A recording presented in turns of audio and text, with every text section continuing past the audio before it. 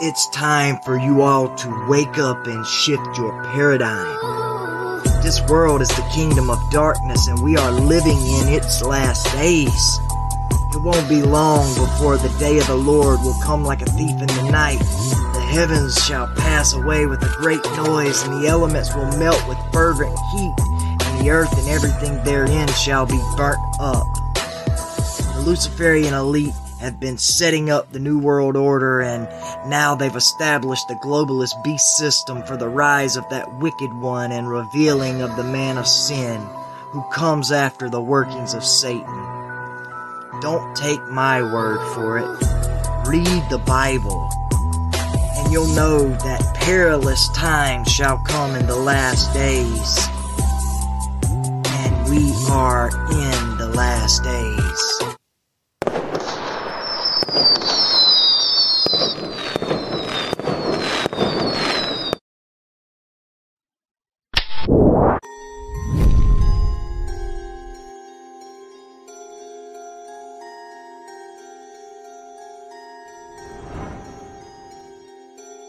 The limits of debate in this country are established before the debate even begins, and everyone else is marginalized and made to seem either to be communist or some sort of disloyal person. A kook, there's a word, and now it's conspiracy. See, they've made that something that should not be even entertained for a minute, that powerful people might get together and have a plan.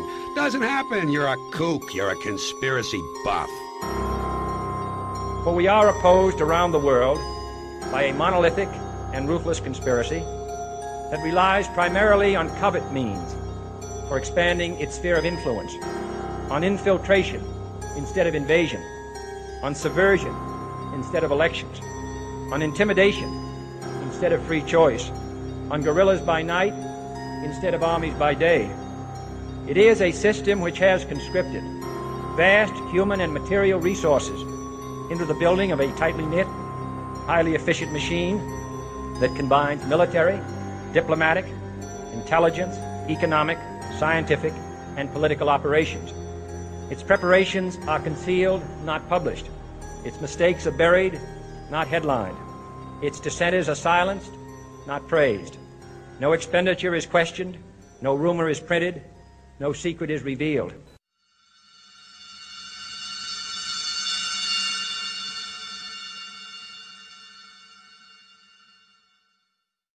A short introduction. I grew up leading a wonderful life.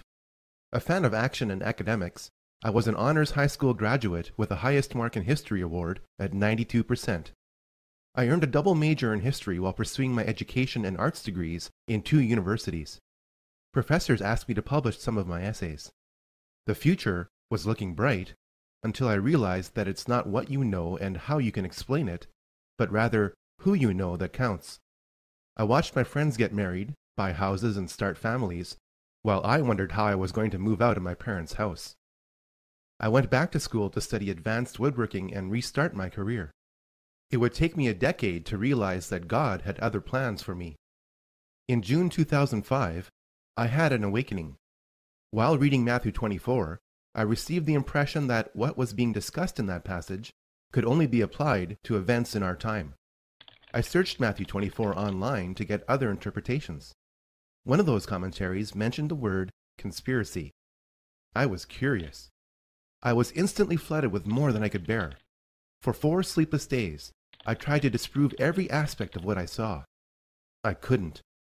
If my worldview was a computer operating system, it permanently crashed. I had to rebuild my paradigm. This was no easy task, as I had a lot invested. What you're about to see is the result of 5 years worth of reading of dozens of books, listening to hundreds of podcasts, and reading thousands of articles. This presentation has cost me at least $5,000, and I'm giving it away for free. Because I have invested as much time and concern on this project as others spend raising a child, I have occasionally been labeled obsessed. What these people don't realize is that I'm doing this for them. They don't want to see what I see. Yet. I finally understand how someone like Adolf Hitler managed to fool the overwhelmingly Christian nation of Germany into believing that he was doing God's work. I now know that Adolf Hitler was a large part of an agenda that is so massive that it can't be fully described here. you had better care about this plan instead of sports or soap operas, because what happened to Germany during the Nazi era is happening to America and the West today. In a good 2 hours, you will learn the most important details of some aspects of what took me over 2 years to figure out. I don't know everything, but I know enough. Without knowing the past, you can't know the present or the future. This is why so much of this presentation is a very intense history lesson that you may need to watch several times to fully understand. Please be patient with it and watch it to the end.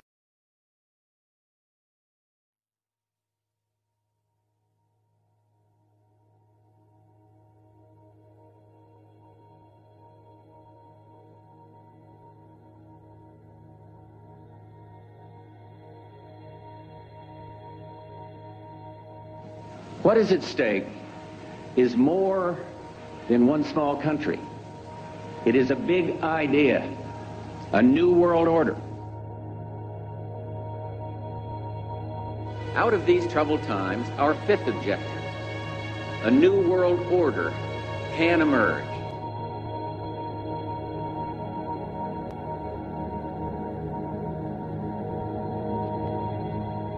В своем движении в другом направлении, к новому мировому порядку, I think новой цивилизации. even that does not describe why the world has changed so much and why the world has turned so much toward a new world order and a new kind of civilization.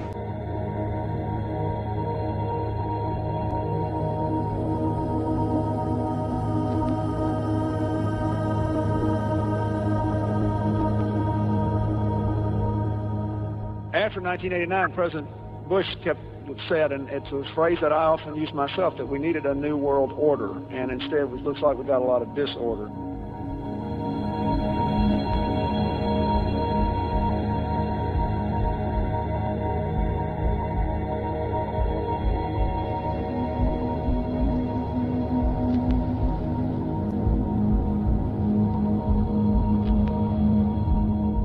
There is a chance for the President of the United States to use this disaster to carry out what his father, a phrase his father used, I think, only once, and hasn't been used since, and that is a new world order. This was a stirring address, in my view, shorter than his father's speech when he announced the New World Order.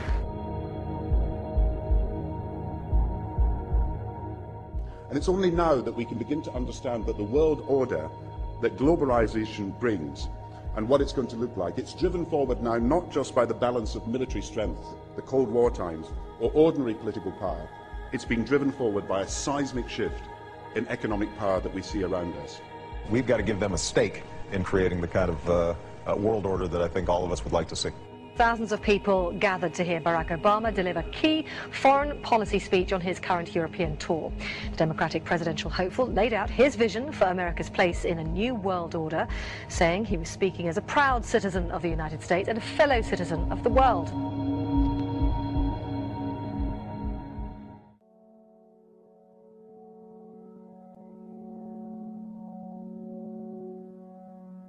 This film is about 3 big ideas. Most of the evil in this world is highly coordinated and is fulfilling biblical prophecy to the letter. Historical and current events are being influenced by evil to make the appearance of the Antichrist highly probable within a generation. Though the world is not yet in an apocalyptic state, the forces of organized evil affect us all now and must be resisted like never before. This film is unique in that it systematically studies the origins, activities, and destiny of evil. If you're a Christian, and even if you're not, you should keep watching in order to reduce the effects of evil. Presentations in this genre make all kinds of predictions about the future, most of which will turn out to be wrong. Instead of dwelling on the future, I'm going to survey the past.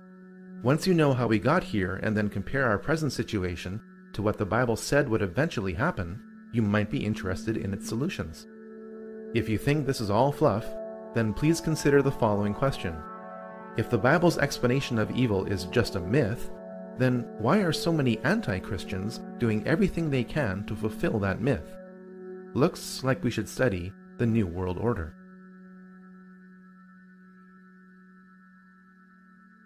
The New World Order is like a rope. That rope is made up of cords of political, military, economic, scientific, cultural, and religious power that has always been pulling the world to a definite conclusion away from God. Recently, that pull has been getting progressively stronger. Each cord of the New World Order rope is composed of people at the outer layers who have no idea what the ultimate goal of those at the center of each cord is. As people work their way to the center of each cord, the ultimate goal of those associated with the New World Order becomes clear. A one-world government, a one-world economy, a one-world military, a one-world society, and a one-world religion, all enforced with absolute control under a single world ruler. This goal is not democratic. In fact, most people will not want this goal to be pursued because it limits their freedom. In spite of popular resistance, this goal is being achieved through secrecy and progressive conditioning to make the public want this goal. There is plenty of evidence that this goal exists. Pat Robertson has written in a book a few years ago that we should have a world government, but only when the Messiah arrives. He wrote, literally, any attempt to achieve world order before that time must be the work of the devil. Well, join me. I'm glad to sit here at the right hand of Satan. The primary driver of the New World Order is religion. After all, people act on what they believe. Financial control is a means by which the New World Order funds its primary tool, which is warfare. We must first understand the tool of warfare before we can grasp the matrix of control being applied to us. Once we understand these systems of control, we can then understand the belief systems of those who are controlling us. All this knowledge is necessary to form strategies of resistance to what you are probably not even aware of. But how did this mindset, control system, and tool of warfare get created?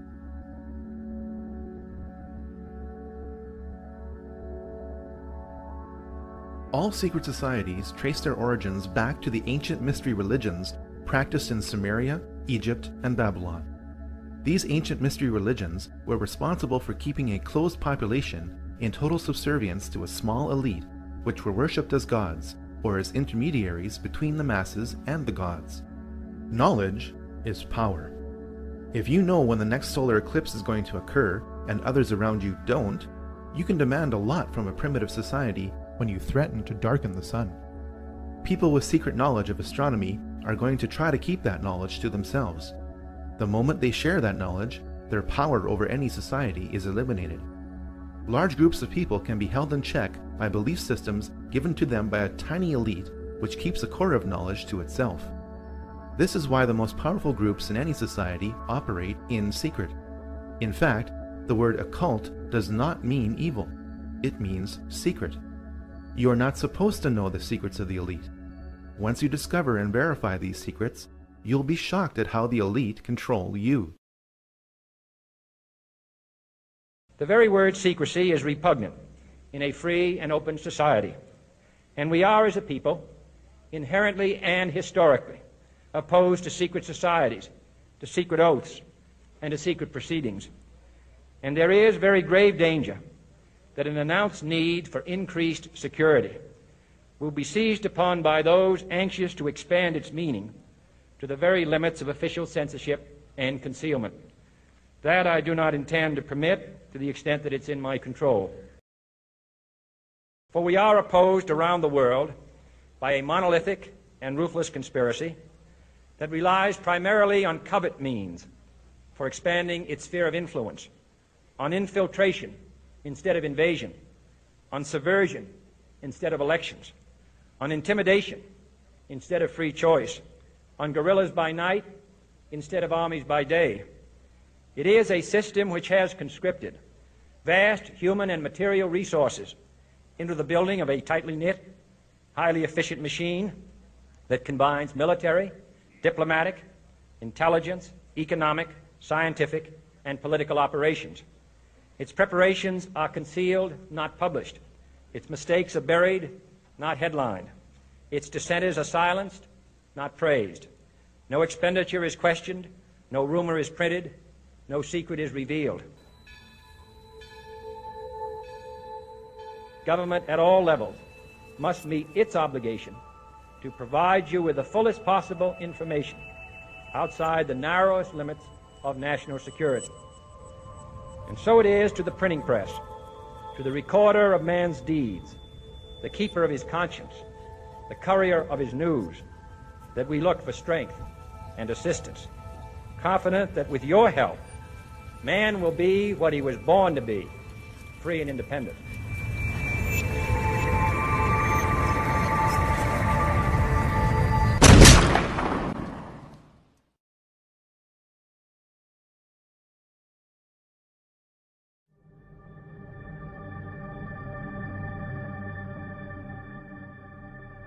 While other cultures were practicing pantheism, the monotheism of the Israelites kept them unique. When the Israelites were true to their faith, they prospered. When they began to absorb the teachings and practices of the surrounding cultures, the Israelites became oppressed by the civilizations they had previously resisted. Those within Judaism who were tempted by the occult practices of the surrounding cultures became the vehicle by which secret societies continued right up to today. Practitioners of the occult within Judaism codified their beliefs in a sub-religion which became known as Kabbalah. On the surface, Kabbalism appears to be Judaism. In reality, it is the exact opposite of Judaism. The Kabbalah offers an occult counter-explanation to the revelations of the Jewish prophets and the history of the Israelites. The Kabbalah depicts Moses as an occult figure whose purpose was to initiate the Israelites back into the more enlightened and advanced teachings of Egypt. We must grasp this if we are to understand much of what is happening in Israel today. We must also understand that the teachings of all secret societies flow through the Kabbalah. A girlfriend of mine was going all the time and to these classes. They're classes. It's the Kabbalah Learning Center. And basically the Kabbalah is the mystical interpretation of the New Testament. And she kept telling me about this really charismatic rabbi named Eitan who told these great stories, and she kept going on and on about it, and and I said, Susan, I'm not even Jewish. Why are you telling me these things? And she's like, you don't have to be Jewish. Just come and take study, and if you like it, you like it. If you don't, leave. So I did. Those of you who have not learned what some call the deep things of Satan, I know your works, but I have this against you. That you have abandoned the love you had.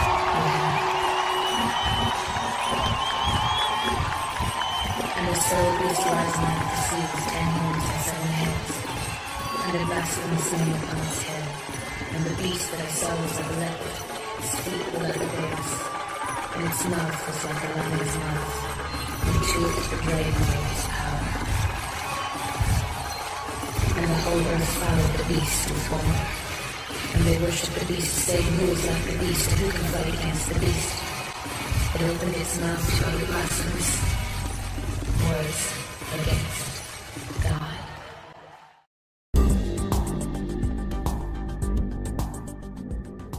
The emergence of Christianity during the height of the Roman era became a problem for the Romans.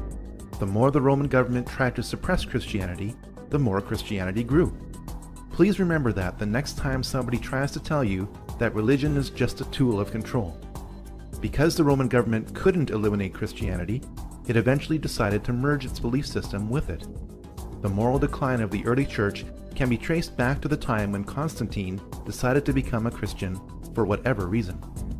The beliefs of the Babylonians, Egyptians, Greeks, Eastern cultures, and Romans infiltrated much of Christianity as the Roman government merged with Christianity. At the heart of this infiltration was Gnosticism. Gnosticism means salvation through knowledge, while Christianity means salvation through Christ. Gnosticism has always been the primary driver of the New World Order.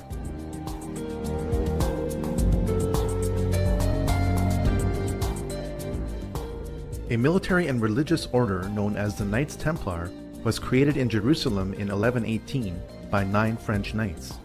Their official mission was to protect pilgrims on their journey to the Holy Land during the Crusades, and they participated in several battles in the Crusades themselves. The name Knights Templar was applied to this group when Baldwin II, King of Jerusalem, gave this group of knights lodging in his palace built on the ruins of King Solomon's temple. By 1128, the order was given special protection by the Pope. As the Crusades wore on, the Knights Templar set up offices in Christian countries to encourage enlistment.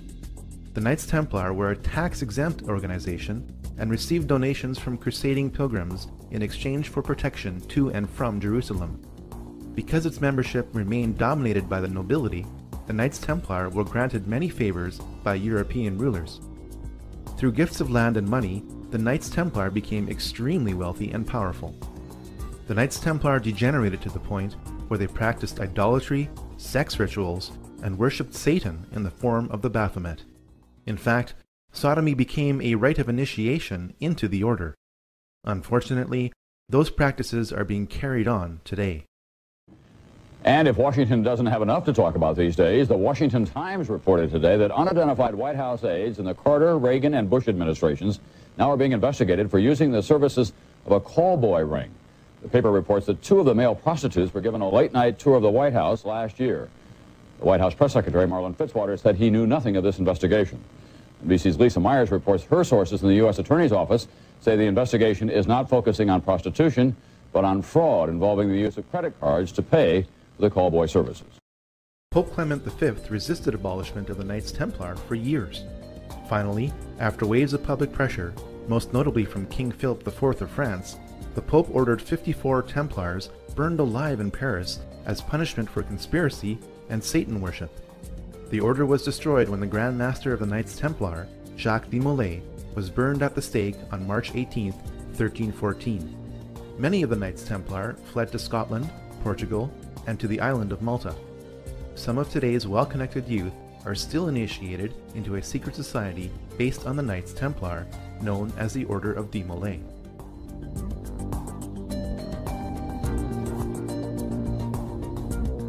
The Rosicrucians were a religious order that combined the beliefs of ancient mystery religions with Christianity. It is not known whether the Rosicrucians were founded independently of the Knights Templar. At some point, these two groups merged and became one. After the Knights Templar were abolished, the Rosicrucians became the key vehicle by which occult teachings were spread throughout Europe. This has also been the case in much of the Jesuit order, as it led the Counter-Reformation. The occult teachings of the Rosicrucians, rooted in the Kabbalah, had a big impact on recent history. My thanks to all of you, and now it's on to Chicago, and let's win there.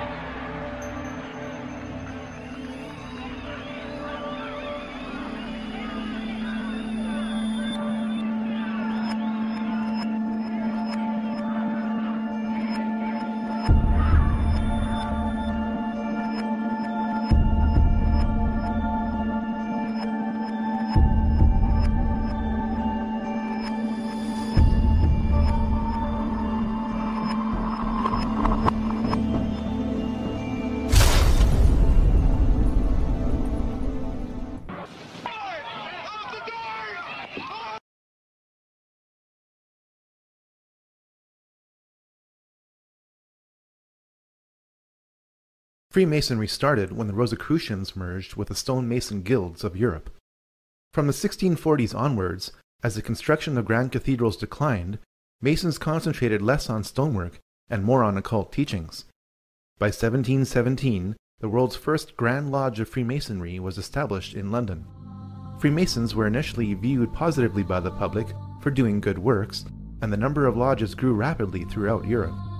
The age-old satanic desire for power also grew within Freemasonry. A secret society within a secret society, made up of only the highest levels of Freemasons, fathered a ruthless philosophy that is affecting us to this day. On May 1st, 1776, the Order of the Illuminati was born.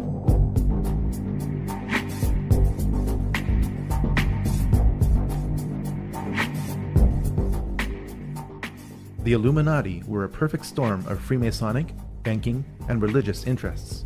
If you are truly interested in separating fact from fiction, what remains as fact about the Illuminati from original sources is most disturbing. By reading Robeson's Proof of a Conspiracy, the goals of the Illuminati become clear. Abolition of all monarchical government and patriotism to it. Elimination of private property and inheritance. Destruction of the traditional family. And eradication of all religion. The Illuminati were an extreme sect of Freemasonry. The effects of these institutions cannot be overemphasized. Over 5,000 years of occult history have been focused into Freemasonry and the Illuminati. Around 250 years of occult practices have flowed from them. The modern financial system was created by a family which had connections to the Illuminati. The goals of communism are identical to the goals of the Illuminati. Modern propaganda movements can be traced back to Freemasonry and the Illuminati. Every major war, from the French Revolution onwards, has been influenced by Illuminati philosophy to progressively promote a one-world government. The Illuminati were headed up by Adam Weishaupt. Weishaupt had a Catholic background and, contrary to popular myth, was not a Jesuit or secret Jew. When his father died when Adam was 5, Weishaupt was sent to live with his godfather, rector at Ingolstadt University. Because the university was a Catholic institution, the rector brought home many suppressed books, which Adam read. Weishaupt graduated with a Doctor of Law degree from the University of Ingolstadt in 1768. Though the Pope disbanded the Jesuits in 1773, they were still allowed to teach canon law at the university because they were the only ones who were qualified to do so. This angered Weishaupt and pushed him further towards the radical teachings he read as a child. At first, Weishaupt had only a few disciples who met locally in Weishaupt's apartment in Ingolstadt, Germany. To my knowledge, this is the only presentation to prove the physical origins of the Illuminati. From this upper room, an evil philosophy of extreme rationalism was born. Weishaupt was initiated into the Masonic Lodge of Theodore of Good Counsel in Munich in 1777. Through his growing associations with Freemasons, priests, preachers, professors, dukes, colonels, and counts, Weishaupt worked to weave the Illuminati into the rope of Freemasonry. The nobility wished to become members of the Illuminati to establish more connections to advance their own enterprises and interests. Members of the Illuminati were gradually told the intentions of the group as long as they agreed with them and could be trusted to keep its secrets. In 1782, dozens of participants attended the Masonic Congress of Wilhelmsbad, which became the power base of the Illuminati. At its height, the Illuminati had around 2,000 members. The House of Rothschild was on its way to becoming the most powerful banking family in the world. Mayer Amschel Bauer, a Jewish coin dealer of humble origins, changed his name to M.A. Rothschild. He placed a red shield in front of his banking house, which incorporated a hexagram. The family crest has evolved over time, but maintains this element within it to this day. Mayer Rothschild never became a member of the Illuminati, nor did he finance this movement as is commonly believed. Rothschild did act as banker for 2 members of the Illuminati. Archbishop Prince Karl Theodor Delberg attained the highest degree within the Illuminati in 1784 and was a traitor for France and Napoleon. He reluctantly emancipated the Jews of Frankfurt in 1811 for a high price, financed by Mayer Rothschild. Karl, Landgrave of Hesse-Kassel, was deeply into the occult and was the main organizer of the Congress of Wilhelmsbad, held at the summer home of Karl's brother, William IX, Elector of Hesse. The House of Hesse built up one of the largest fortunes in Europe by hiring out mercenaries conscripted from its own kingdom to other nobilities. Mayer Rothschild handled the mercenary blood money of the House of Hesse by becoming its banker in 1783. The House of Rothschild grew from its connections to members of the Illuminati, and not because the two were combined. Despite their best efforts at necessary secrecy, the Illuminati were exposed in 1784 by the Bavarian government, which soon issued an edict banning all secret societies. The workings of the order were contained in writings seized by the Bavarian government, which took them so seriously as to publish them in an official document entitled The Original Writings of the Order of the Illuminati, which was distributed to the major governments of Europe. Some members of the Illuminati were arrested, while most fled Bavaria under the edict. This only spread Illuminati philosophy further throughout Europe. Adam Weishaupt went underground and re-emerged under the sponsorship of Duke Ernst II of Saxe-Coburg-Altenburg, where he would continue to write books on the Illuminati until his death. The third cord in the Illuminati rope of control was Jewish revolutionary heresy. Shabbatai Tzvi calculated that the Messiah would come back in 1666. When that didn't pan out, Shabbatai taught that he was the Messiah.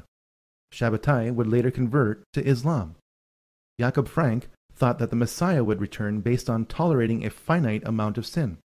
His main idea is that sin should be promoted and practiced wherever possible so that the Messiah would come back sooner. Eventually, Frank also taught that he was the Messiah and that he was a successor to Shabbatai Tzvi. The revolutionary Frankists were a large group, and some Frankists were involved in the French Revolution. Rothschild welcomed Frankism. When Jacob Frank visited Frankfurt, he became wealthy with money from prominent Jewish families, including the Rothschilds. When the French Revolution was over, the Frankists scattered in Poland and Bohemia, intermarried into the gentry and middle class, and took on the appearance of Christianity. You need to know about the Frankists for two reasons.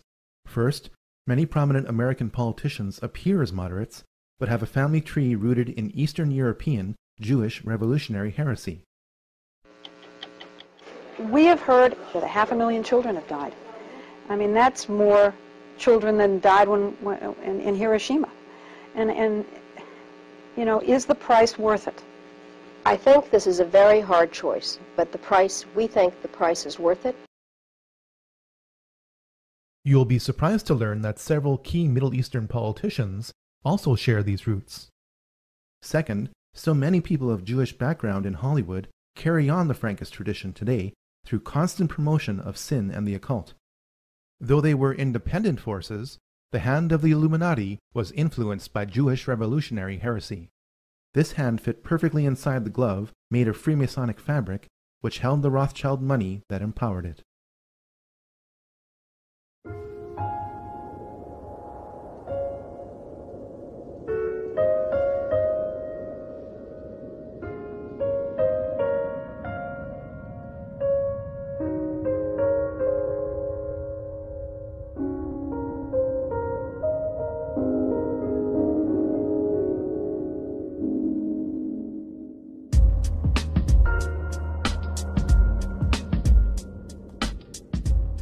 Scattered from Bavaria, the Illuminati quickly re-emerged in France within pre-existing revolutionary groups, the largest of which was the Jacobin Club.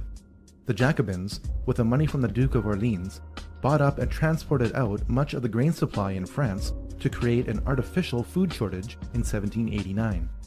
The famine that resulted drove people to revolt. The Jacobins told the people to blame the famine on King Louis XVI and Queen Marie Antoinette. The fate of that French monarchy was sealed in the minds of the public when it was alleged that Marie Antoinette said, "Let them eat cake," in response to the famine. Jacobin propaganda pinned this saying on Antoinette to create maximum hatred for the monarchy. It worked. The hatred of all authority in the French Revolution did not stop with the execution of the French king and queen in 1793. By the time the 6 successive waves of the French Revolution had passed, over 18,000 people had been guillotined without trial. Decapitated heads of the nobility were stuck on bayonets and paraded throughout the streets. The Christian calendar was abolished. The work week was lengthened to 10 days straight.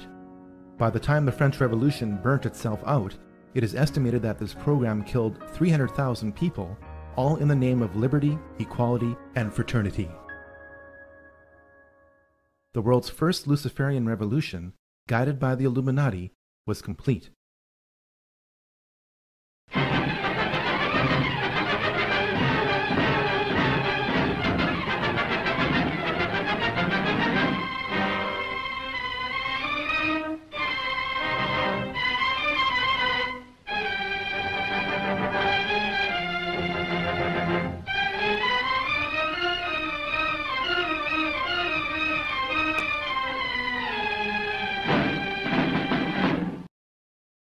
Mama, I have to cheat the tax collector before my own children.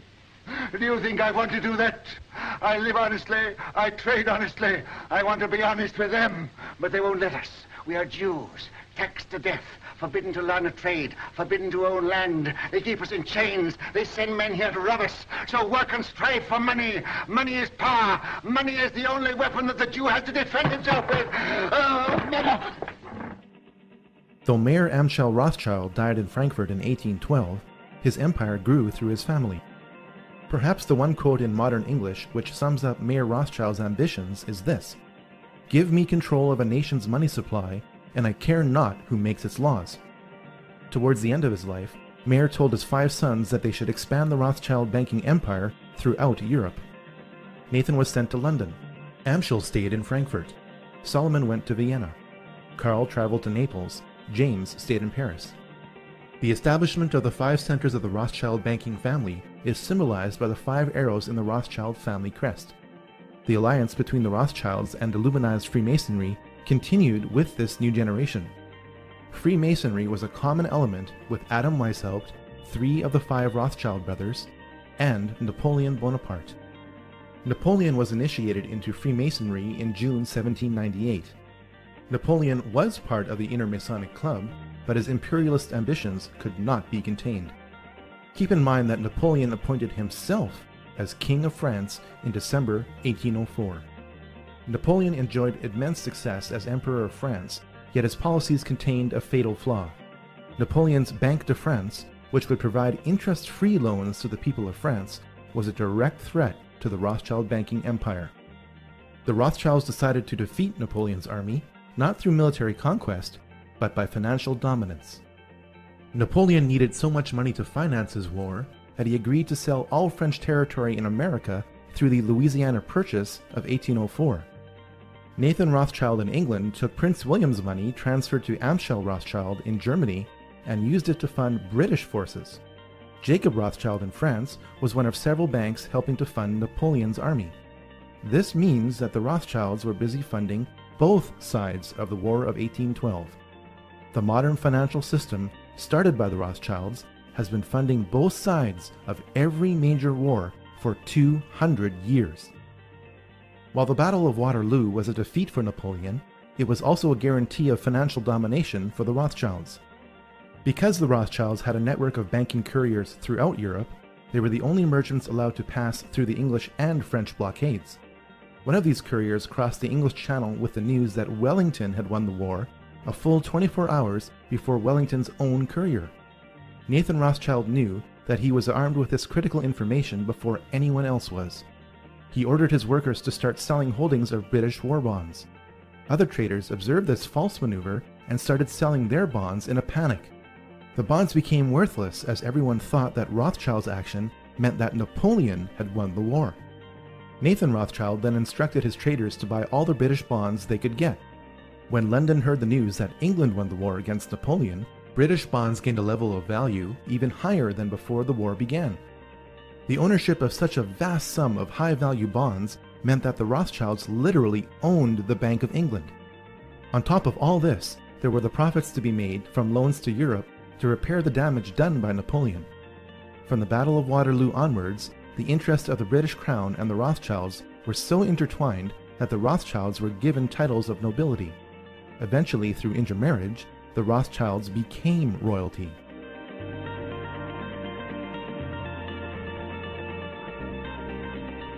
Following the Napoleonic Wars, the Illuminati thought that the nations of Europe would be so tired of fighting that they would agree to enter into a federation. Switzerland was declared to be a neutral country into which member kingdoms could deposit their money. Since the post-Napoleonic nations of Europe were heavily indebted to the Rothschilds, it could be argued that the Congress made Switzerland act as the modern version of the Knights Templar for the past 200 years. Now you know why Switzerland has acted as Europe's untouched bank during the European slaughters of World War I and World War II. The Congress of Vienna resulted in a treaty. Russian Tsar Alexander I opposed this treaty because he saw the Congress as an Illuminati takeover. The Rothschilds vowed that the Romanov dynasty would someday come to an end.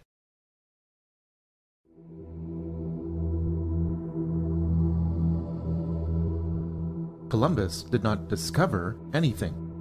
The Vikings arrived in North America 500 years before Columbus did. Manly P. Hall, the most prolific Masonic author of all time, wrote a compact book in 1944 entitled The Secret Destiny of America. It confirms that the Old World knew about the New World for thousands of years. Columbus sailed to the West because his family and those who paid for his expedition were steeped in Rosicrucianism and wished to lay the foundation of a new world order. One only has to look at the cipher used in his signature for proof of this claim. Much of the occult knowledge of the Knights Templar is carved in stone in Scotland's Rosslyn Chapel. The carvings that line the inner frame above this window are of maize or of Indian corn that grew only in the New World. How could this be if the construction of the Rosslyn Chapel began in 1446, or 46 years before Columbus sailed to the west? For the answer to this question, we should look at the sails on the ships used by Columbus. They were adorned with the logo of the Knights Templar. From before the time of Columbus until today, America has always had a special place in the plans of the New World Order. The Illuminati in Europe saw the rare positive outcome of the American Revolution and sought to subvert it through the Columbian Lodge of the Order of the Illuminati, established in New York in 1785. Agents of the Illuminati worked to start a new revolution in America so that America would resemble France without the Napoleonic influence. Most of America's founding fathers were deists. They believed in God, but as they, and not the Bible, defined God. The level of Gnosticism that the founding fathers of America were involved in ranges from mild to severe. George Washington never defined his faith in his own writings. He was also a Freemason. He helped design the street plan of Washington, D.C., which is laid out according to Masonic symbology. Thomas Jefferson also talked about God, but rejected the Bible. In fact, Jefferson wrote his own New Testament, deleting passages and cutting out entire books like the Book of Revelation, which didn't agree with him. Benjamin Franklin talked about God, but rejected traditional Christianity. What is particularly disturbing about Benjamin Franklin is his membership in the Hellfire Club in London. In the late 1700s, a group of Englishmen formed the first Hellfire Club, a fraternity dedicated to drinking, sex, and at times ridiculing Christianity and mocking its sacred rituals. Members met at ruined monasteries to revel in black masses and drunken orgies. An occasional participant was the American ambassador to Great Britain, Benjamin Franklin. Whether or not any of these American leaders are Christian is not for me to decide. The singular point being made here is that America has always had a thick Christian veneer applied to a Gnostic core. Over time, that occult core has grown and the Christian veneer has worn thin. In 1791, Alexander Hamilton established the first privately owned central bank in the United States with $10 million on a 20-year charter. This is contrary to the United States Constitution, which Hamilton signed. When the charter expired, the head of this private group was revealed. None other than Nathan Rothschild in England said, "Either the application for the renewal of the charter is granted, or the United States will find itself in a most disastrous war." The United States repelled the British on American soil within 1 year of Nathan Rothschild's pronouncement during the War of 1812. Fortunately for America, Britain was tied up fighting Napoleon in Europe and couldn't send enough troops to reclaim America. While America won a military victory, its financial back was broken. The War of 1812 forced the rechartering of the private bank of the United States. Thanks to the war and inflation, the debt owed to the bank exploded to $127 million.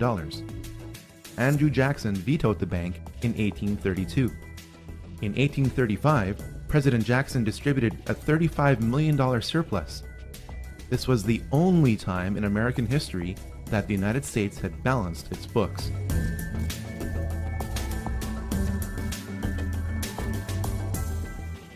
The Rothschilds had their sights set on reclaiming America. A divide and conquer strategy would be used by creating a conflict between the North and the South. The North was to be a British colony annexed to Canada under the control of Lionel Rothschild. The South was to be a French colony given to Napoleon III of France under the control of James Rothschild. Lincoln's main problem shifted from slavery, which he outlawed, to how he was going to pay for the defense of America against the international bankers who were destroying it. Lincoln came up with a brilliant solution called the greenback. The government would print its own interest-free currency that would later be redeemable in gold. The bankers wouldn't stand for this.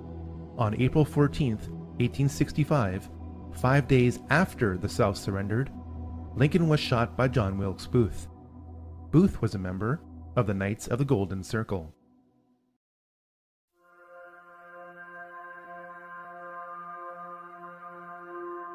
The monarchies of Europe, led by the British royal family, had been involved in the occult for centuries through the sponsorship of clairvoyance.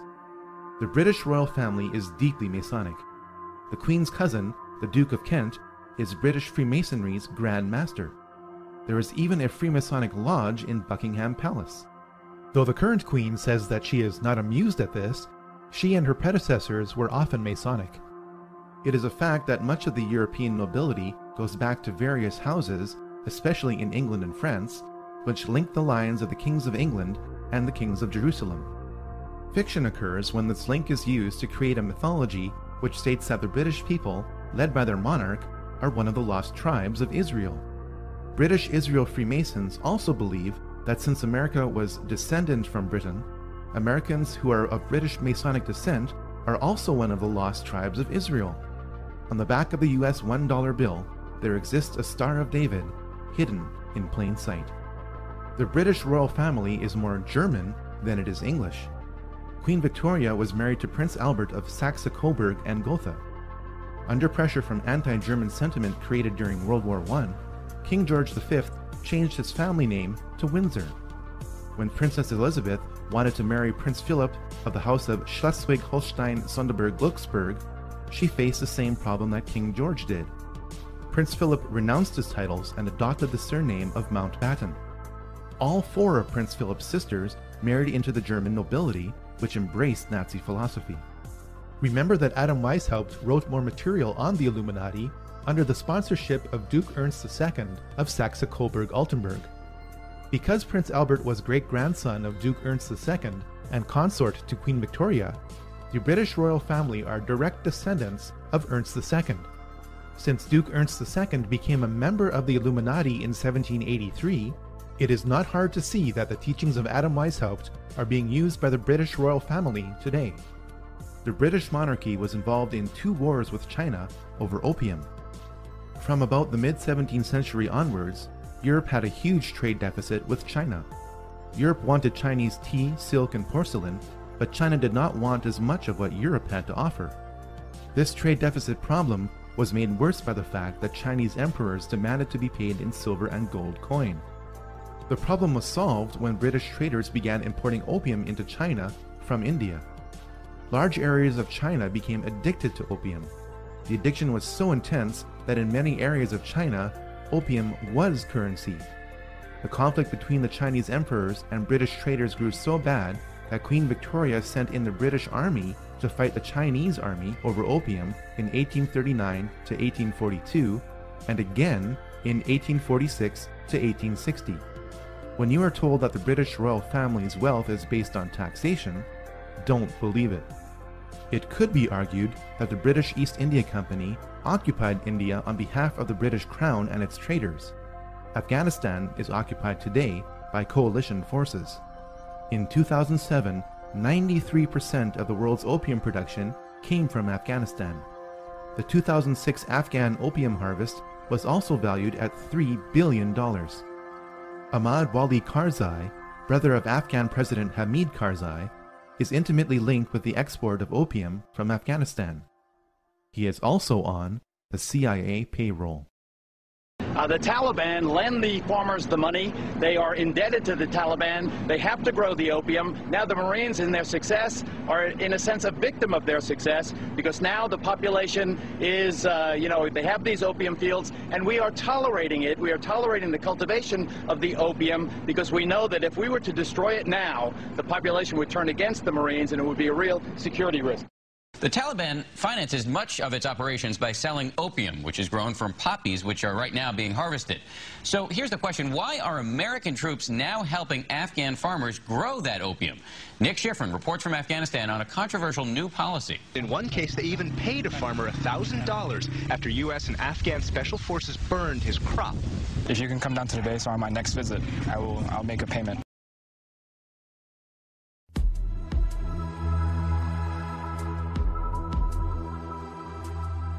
The Round Table groups are the most influential and interconnected secret societies in the Western world. While Cecil Rhodes did not start any of these groups, he was instrumental in ensuring that they worked together toward a common goal. In 1966, Georgetown University history professor Carroll Quigley defined this goal in a massive work entitled Tragedy and Hope. One of the members of the Round Table groups sponsored Carroll Quigley, who was given access to their secret records, to produce what the group thought would be an internal publication. As a teenager, I heard John Kennedy's summons to citizenship. And then, as a student at Georgetown, I heard that call clarified by a professor named Carroll Quigley, who said to us that America was the greatest nation in history because our people had always believed in two things: that tomorrow can be better than today, and that every one of us has a personal, moral responsibility to make it so.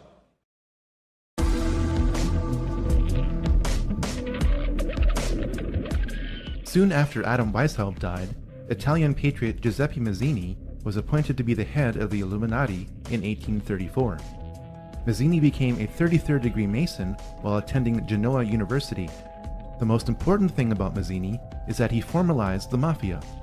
The name Mafia is an acronym which stands for Mazzini Autofizia Ferti Incendi and Averlameni, or Mazzini authorizes thefts, fires, and poisonings. With the wave of Italian immigration to America starting in the 1890s, the practices of the Mafia merged with the Illuminati of America.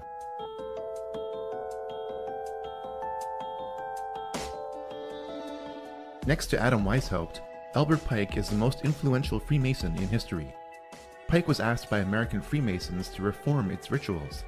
He did so in a Masonic handbook entitled Morals and Dogma of the Ancient and Accepted Rite of Freemasonry, published in 1871. The Knights of the Golden Circle, or KGC, was a Masonic organization dedicated to establishing a golden circle of territories between Mexico, Central America, the Caribbean, and the southern states, which would officially sanction slavery.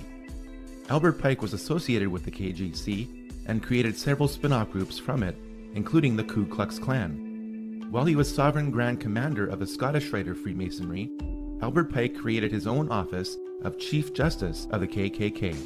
This is also borne out at the location of his statue, which is in Judiciary Square in Washington, D.C.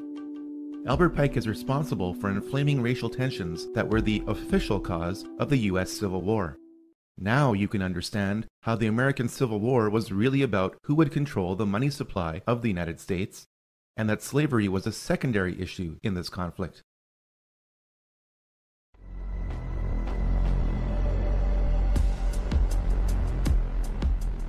William Huntington Russell was one of the more prominent merchants involved in the Chinese opium trade. Born in America, Russell did what most wealthy businessmen did during the Industrial Revolution: protect his assets from taxation by establishing a tax-free foundation. The tax-free foundation that Russell and Company established based on opium revenue was the Russell Trust. The key institution of indoctrination that Russell Trust established was Skull and Bones. Skull and Bones was founded at Yale University in 1832 as a Black Lodge of Freemasonry. The odds that both presidential candidates would happen to be members of Skull and Bones is approximately 1 in 750,000. You both were members of Skull and Bones, a secret society at Yale. What does that tell us? Not much, because it's a secret. Is there a secret handshake? Is there a secret code?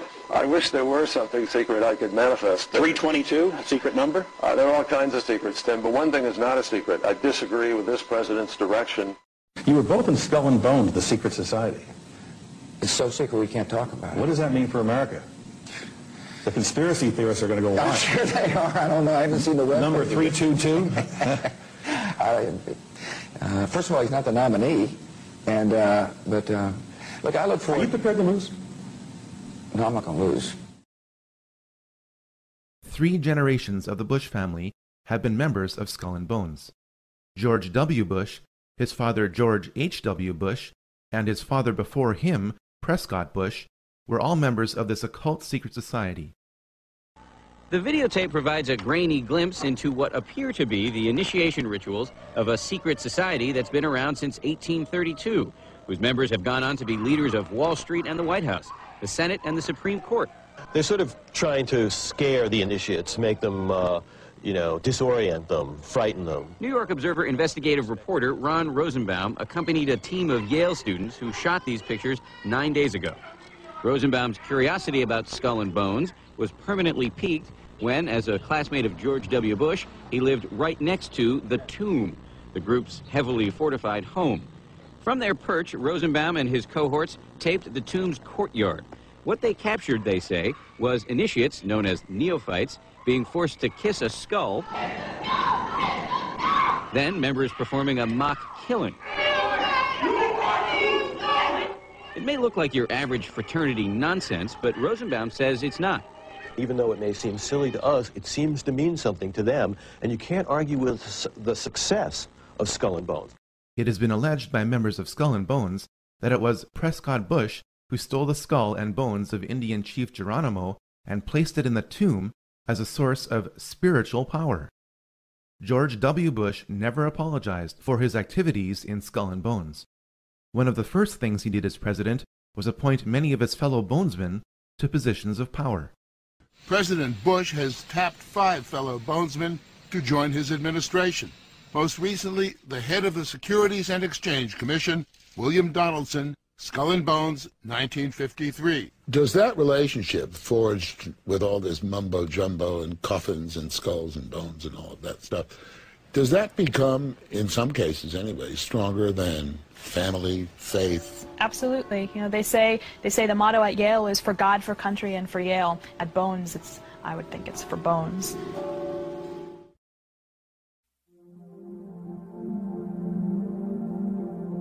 Georg Hegel was a German philosopher who came up with a basic system for achieving the goals of the Illuminati called the Hegelian dialectic. This system is based on 3 steps. In step 1, a rogue government will create the problem that harms or even kills its own citizens. This deception is known as a false flag attack. In step 2, a rogue government will control the reaction to the problem which it created by typically blaming it on an enemy or some aspect of its own society over which it seeks more control. This is why the term false flag attack is so named. In step 3, a rogue government will offer the solution to the problem which it created. This solution is typically a war or a system of regulations. The solution would usually not be accepted by the public had the rogue government not created the crisis and controlled the reaction to it in the first place. A government which seeks increasing control can keep pushing society to accept its agenda by following a series of problems, reactions, and solutions which it planned all along. The significance of the Hegelian dialectic is not how evil it is, but rather how often governments choose to follow it. There has not been a major war in the 20th and 21st centuries that does not follow the Hegelian dialectic.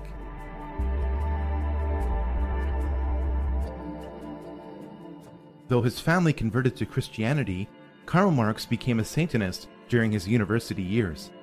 In a poem entitled Pale Maiden, Marx wrote, "Thus heaven I forfeited, I know it full well.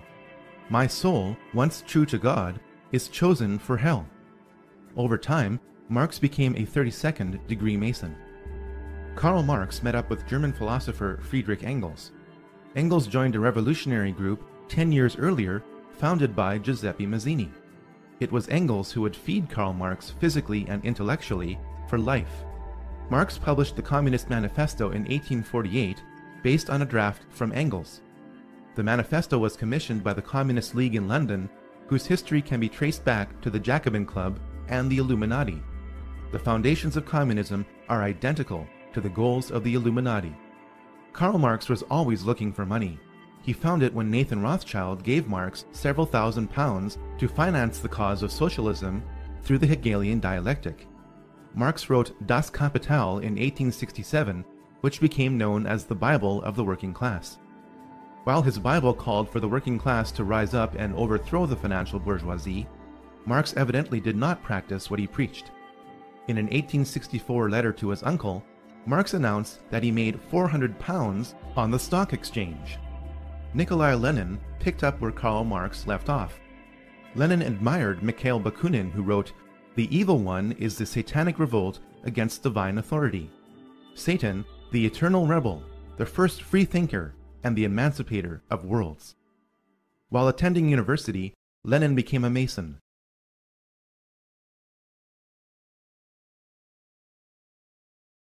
Stopped by Andrew Jackson and delayed by Abraham Lincoln, the international bankers finally seized control of the financial system of the United States.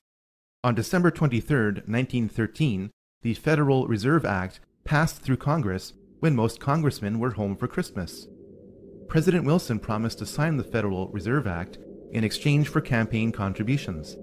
This unconstitutional act allowed a private group of international bankers to print pieces of paper as money which would be loaned out to the government at interest. Leading directly or indirectly through their agents, the most prominent members of this group were J.P. Morgan, J.D. Rockefeller, Jacob Schiff, and Max and Paul Warburg. Every member of this group was connected in different ways to the Rothschilds. The international bankers wasted little time in doing what they do best: finance wars.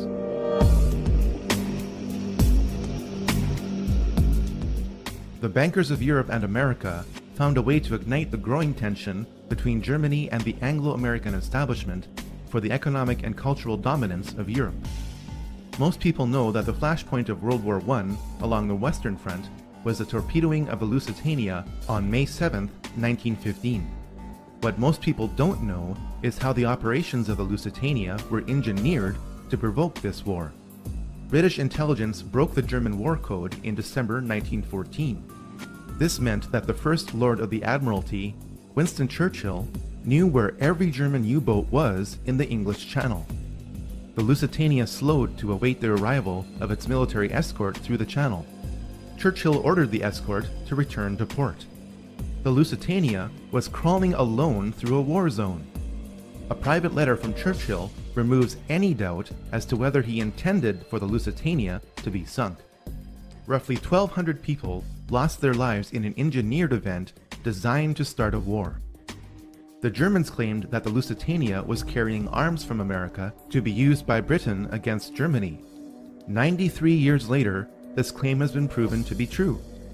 The English-speaking press, controlled by the Rothschild-owned news services in Europe, published the claim that the barbaric Germans had attacked an unarmed passenger ship. This ignores the fact that the German government placed warnings in New York newspapers reminding passengers that the ship would be sailing into a war zone. The best example of how the Illuminati bankers funded both sides of World War I was given through Max and Paul Warburg. Paul Warburg's firm of Kuhn, Loeb & Company was in charge of Liberty Loans, which helped finance the American military. Max Warburg's firm of M.M. Warburg & Company helped finance the German military. The Rothschilds were unable to control Russia because of the Tsar until World War I, when the alliance between the European and American bankers was complete. Jacob Schiff spent $20 million in gold to finance the Russian Revolution through Leon Trotsky, who was exiled in style in New York. Of the 384 commissars that were to make up the new Russian government, 264 had come from the United States. When the ship carrying the men and materials for the revolution were seized at the port of Halifax by Canadian authorities, President Wilson secured their release by stating that if they weren't let go, the U.S. would not enter the war. Lenin, exiled in Switzerland, promised to make peace with Germany if he overthrew Russia's temporary government. He was placed in a sealed railway car with $5 million in German gold and was sent to Russia. When the elections were held in November 1917, Lenin's communists received only 24% of the vote. Lenin had to use force in order to represent the people. The United States stepped in with enormous amounts of food and relief supplies as famine gripped Russia while Lenin took control of it. This opened the door for American industrialists and financiers like J.D. Rockefeller to build the infrastructure of Russia. The net effect was that America continued to support the communist revolution. This support was extended as power was transferred from Lenin to Stalin in spite of Stalin's ruthlessness.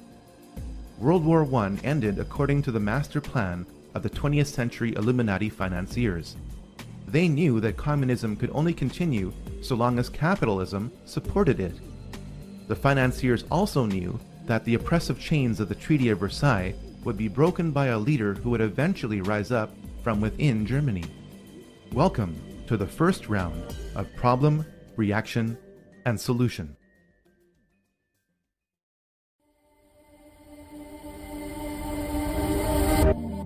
As the Industrial Revolution progressed, several captains of industry emerged in America.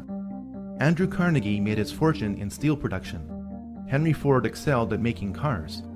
John D. Rockefeller made the largest fortune in America through banking based on oil production. Many have speculated that the CFR is an acronym based on Carnegie, Ford, and Rockefeller.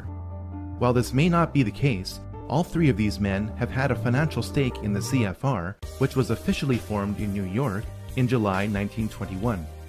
Its logo features a rider on a white horse giving a Masonic salute. The Latin word in the logo means everywhere. The CFR in New York is the counterpart to the Royal Institute in London. Both groups are members of the Round Table groups. The same bankers which established the Federal Reserve in 1913 funded the CFR through dozens of tax-free foundations.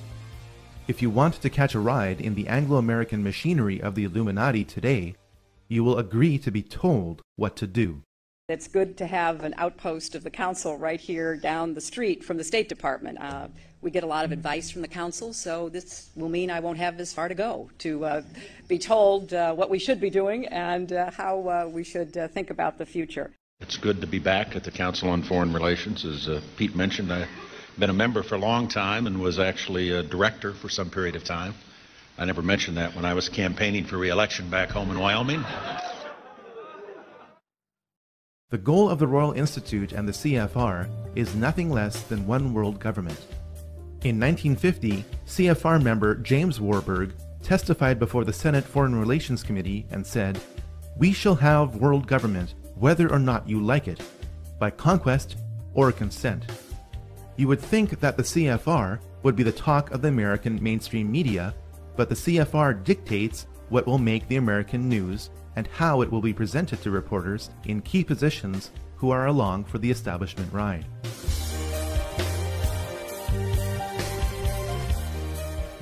Following World War I, the League of Nations was the first popular attempt at creating a world government. The League was promoted as the way of providing a collective security, since an attack on any one member of the League would be considered an attack on all. The League failed as an organization, but acted as a successful stepping stone for the globalists. The League of Nations allowed the international bankers like J.D. Rockefeller to give more loans to more nations, provided the international bankers controlled the banking system of that nation. When the Bank for International Settlements was established in 1930, the Illuminati financiers gained more control of the world's money supply. This was all the more reason to start World War II.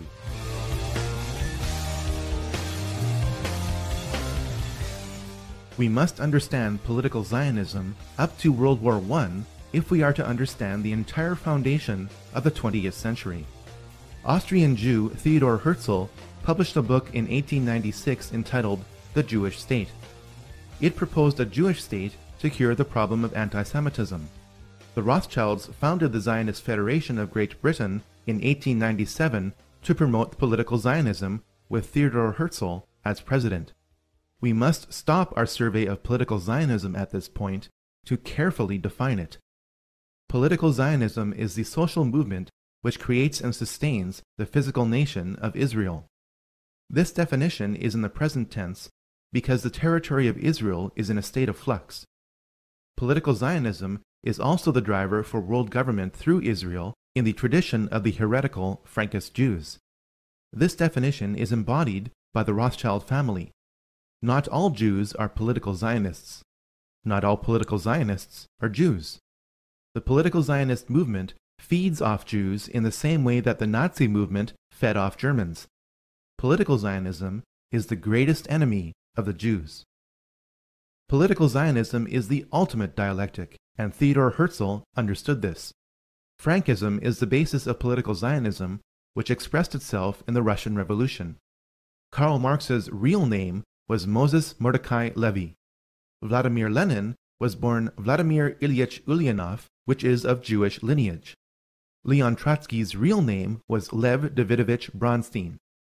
The Rothschilds finally succeeded in making good on the threat to remove the Romanov dynasty from power through the Frankist Bolsheviks they controlled.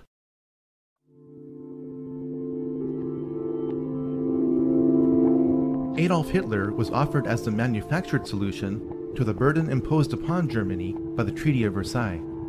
The event Hitler created to take control of Germany was engineered through a false flag attack. We now know that Hitler had his henchmen set fire to the German parliament, known as the Reichstag, in 1933. The fire was blamed on communist agent Marinus van der Lubbe in a huge show trial. In reality, van der Lubbe was a mentally handicapped individual picked up off the streets. Hitler's mighty war machine was funded and created by Wall Street.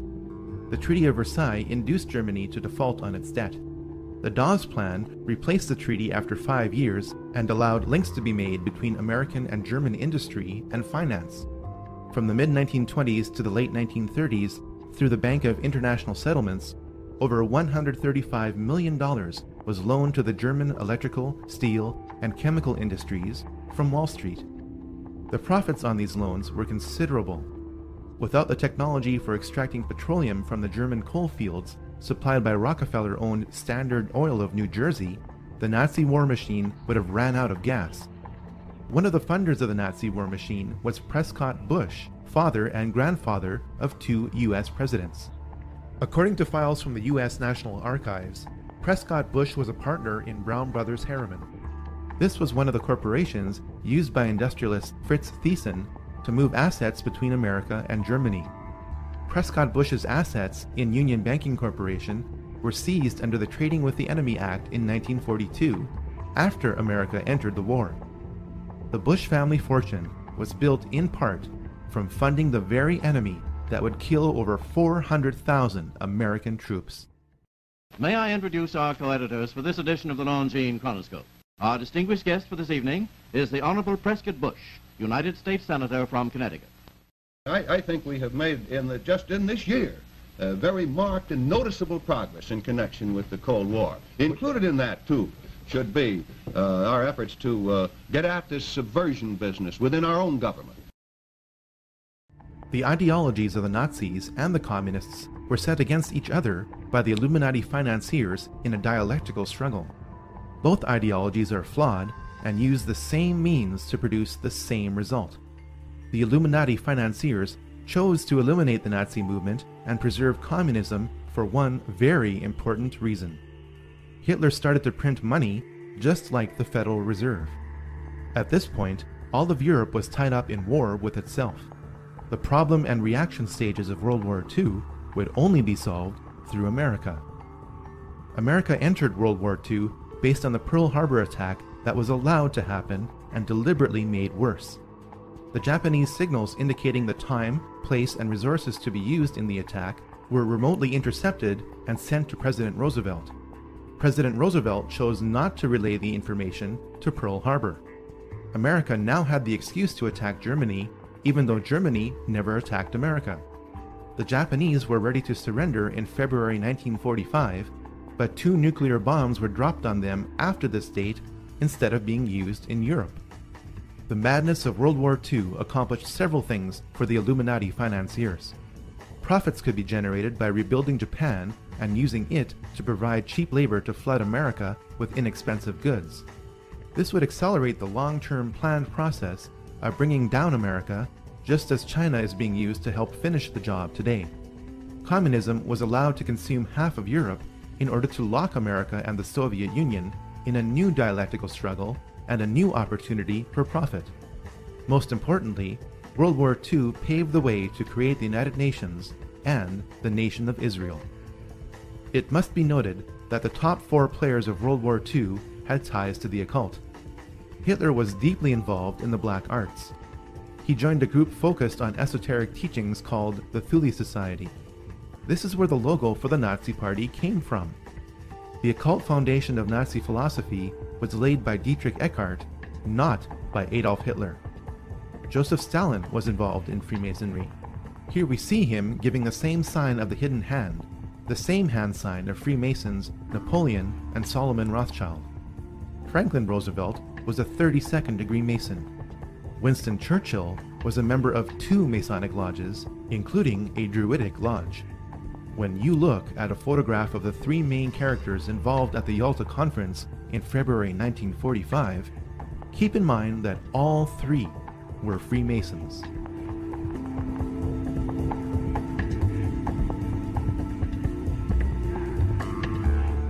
The United Nations was the second prearranged attempt at world government, offered as the solution to future conflicts like World War II.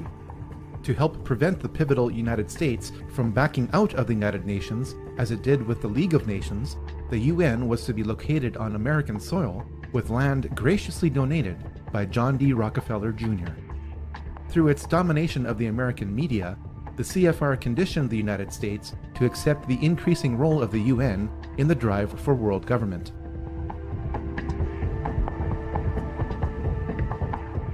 Political Zionism, a tool of the Rothschilds, clearly expressed the desire to create Israel long before World War II. This is documented in the Balfour Declaration of 1917. Arthur James Balfour of the British Foreign Office announced that it was the will of His Majesty's government to establish a Jewish homeland in Palestine. This official policy was given to the World Zionist Federation of Great Britain, headed by Lord Rothschild, over 30 years before Israel was created. James Balfour, a willing tool of the British Freemasonic Crown, was awarded many Masonic royal titles for this and other services rendered. Political Zionism used and magnified the anti-Semitism of the Nazi movement to create Israel. As soon as Hitler took power in 1933, many Jews around the world boycotted German goods. The political Zionists in Palestine negotiated a secret deal with the devil. In return for the transfer of 60,000 Jews and $100 million to Palestine, political Zionists would halt the worldwide Jewish-led anti-Nazi boycott that threatened to topple the Hitler regime in its first year. Over 40 million Chinese died in a 25-year period under the dictatorship of Mao Zedong, yet all you probably know is the phrase 6 million Jews. If you question the scope and purpose of the Holocaust, you will be labeled a Holocaust denier. The Holocaust of the Jews has been ground into the public consciousness by the political Zionists who used and inflated its horror to justify their goal. Theodor Herzl's dream was realized when the flag he proposed, based on the Rothschild hexagram, flew over Israel in May 1948.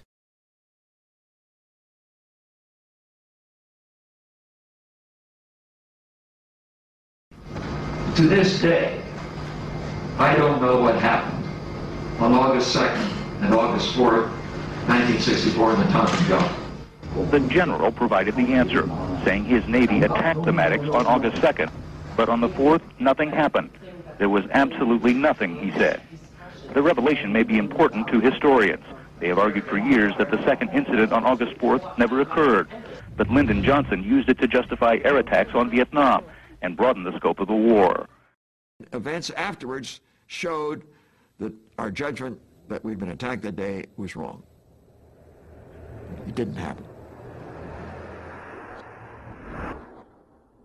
Repeated acts of violence against the armed forces of the United States must be met.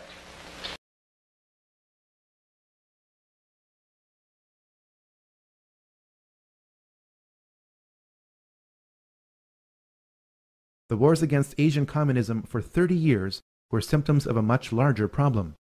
The problem was that the Illuminati financiers were using a new dialectic to control the world. By pitting the capitalist West against the communist East, the world was locked in a state of bipolar tension with little chance of truly breaking free. The arms race between America and Russia was the best symbol of this tension. Russia was given the tools and technology to make the atom bomb by the American establishment in 1944. In spite of this, Russia and America spent over $5 trillion on weapons that would have guaranteed mutually assured destruction many times over. In his closing speech to the nation in January 1961, President Eisenhower warned about the military-industrial complex.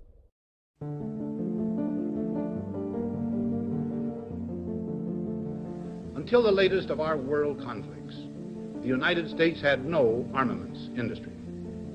American makers of plowshares could, with time and as required, make swords as well. But we can no longer risk emergency improvisation of national defense. We have been compelled to create a permanent armaments industry of vast proportions. Added to this, 3.5 million men and women are directly engaged in the defense establishment. Now, this conjunction of an immense military establishment and a large arms industry is new in the American experience. The total influence, economic, political, even spiritual, is felt in every city, every state house, every office of the federal government. We recognize the imperative need for this development, yet we must not fail to comprehend its grave implications. Our toil, resources, and livelihood are all involved. So is the very structure of our society. In the councils of government, we must guard against the acquisition of unwarranted influence, whether sought or unsought, by the military-industrial complex. The potential for the disastrous rise of misplaced power exists and will persist. We must never let the weight of this combination endanger our liberties or democratic processes. We should take nothing for granted. Only an alert and knowledgeable citizenry can compel the proper meshing of the huge industrial and military machinery of defense with our peaceful methods and goals, so that security and liberty may prosper together. We didn't listen to him then. We still aren't listening now. The Illuminati financiers planned for the failure of communism. Communism as a system is guaranteed to fail without support. It failed in 1989 through the symbology of the fall of the Berlin Wall.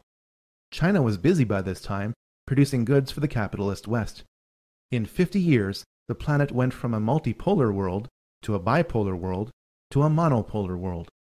In the meantime, 3 more secret societies emerged to help manage the planet without your awareness or consent. The time to encourage another war would soon be around the corner.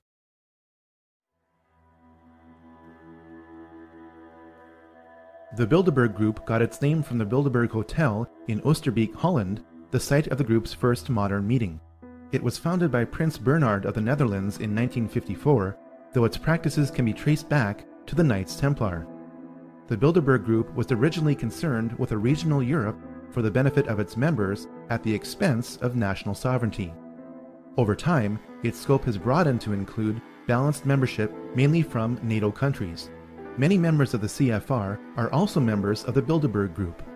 Once a year in 5-star hotels between Europe and North America, around 100 influential people gather together to determine the future of the planet for the next 1 or 2 years. The membership and accomplishments of the Bilderberg Group have been impressive. Presidents are chosen by this group. When Queen Beatrix and David Rockefeller get together at a Bilderberg meeting, you are looking at the 2 people on the planet who control the lion's share of the world's oil supply. The 2008 oil price and credit boom and bust were planned events according to leaks from the Bilderberg Group in 2006. The Bilderberg Group also created the European Union.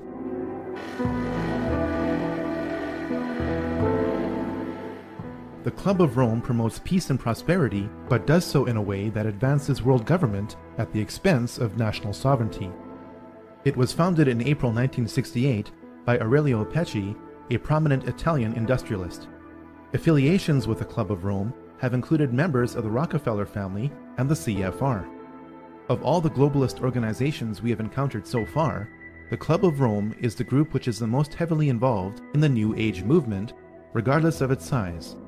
This group specializes in promoting neo-feudalism to justify social and economic control.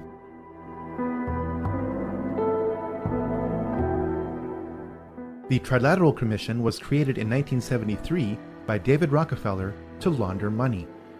As more congressmen and informed citizens became aware of the CFR and the Federal Reserve during the 1950s and 60s, global planners realized that they had to be more covert. Their American and European money would have to be sent to Japanese industrialists and Arab oil magnates who would use it to buy up Western businesses and real estate. With this system in place, economic woes in the West resulting from the globalists' control could then be blamed on the Japanese and Arabs. Arab leaders who couldn't agree on anything for centuries suddenly came together to create the OPEC oil embargo of 1973. High gas prices made the Americans flock to Japanese cars.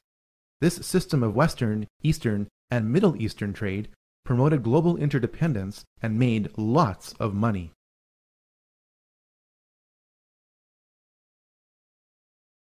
Saddam Hussein became the new target of the Illuminati financiers with the collapse of communism in 1989.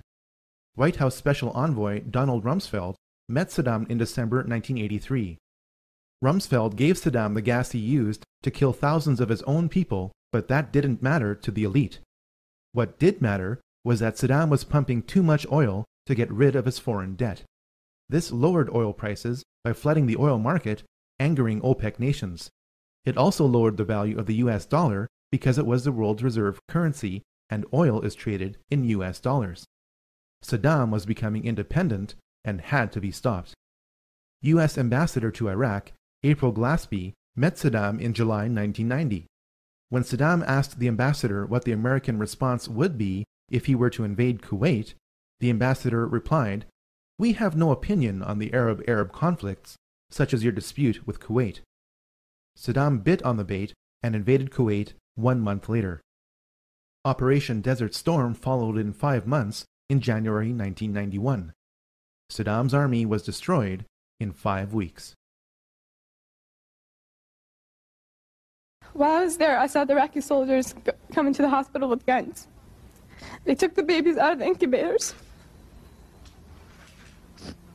Took the incubators and left the children to die on the cold floor.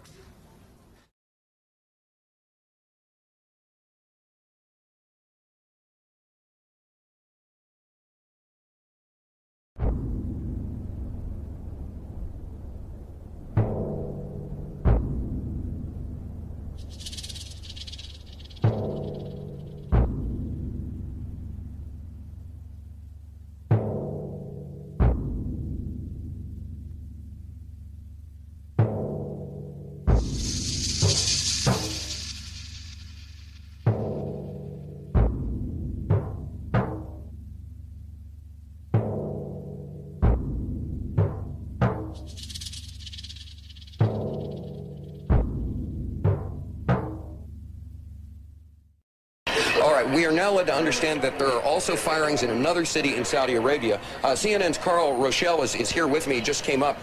Carl, I know we can't be very specific given these restrictions, but within those parameters, what did you see? Well, what I saw, I didn't see anything hit. I looked almost straight above us, and there's a vapor trail coming from my right to my left, and there's a cloud of something. It looks like it might have been an explosion, a cloud. I'd say...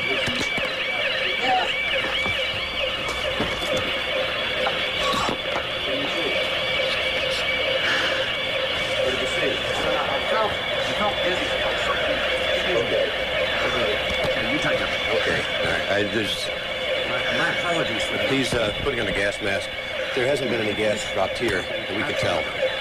You smell anything? No. You may smell some of the fumes from a missile exhaust going off.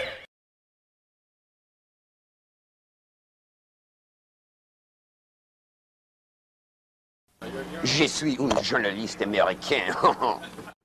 Oh, I love this country so much. You guys just don't have a clue. This is a Scud. You can tell it by its distinctive label. Now, when the missile is launched, the first thing you look for is the plume sticking out behind it.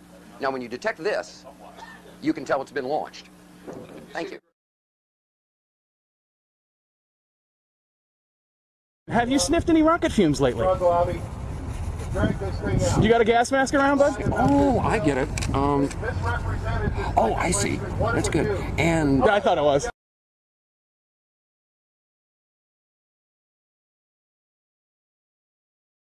They took the babies out of the incubators. Took the incubators and left the children to die on the cold floor. And they had kids in incubators, and they were thrown out of the incubators so that Kuwait could be systematically dismantled. It's a proud day for America, and by God, we've kicked Vietnam syndrome once and for all. Thank you very, very much. Saddam's baited invasion meant that the nation of Iraq and its rich oil reserves could be held indefinitely as ransom by the globalists from 1991 onwards. But this was not enough for the elite. George Herbert Walker Bush, member of Bohemian Grove and Skull and Bones, whose father helped finance the Nazis, signaled the intention of the Illuminati.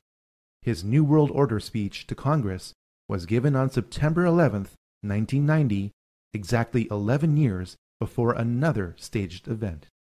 The crisis in the Persian Gulf, as grave as it is, also offers a rare opportunity to move toward an historic period of cooperation.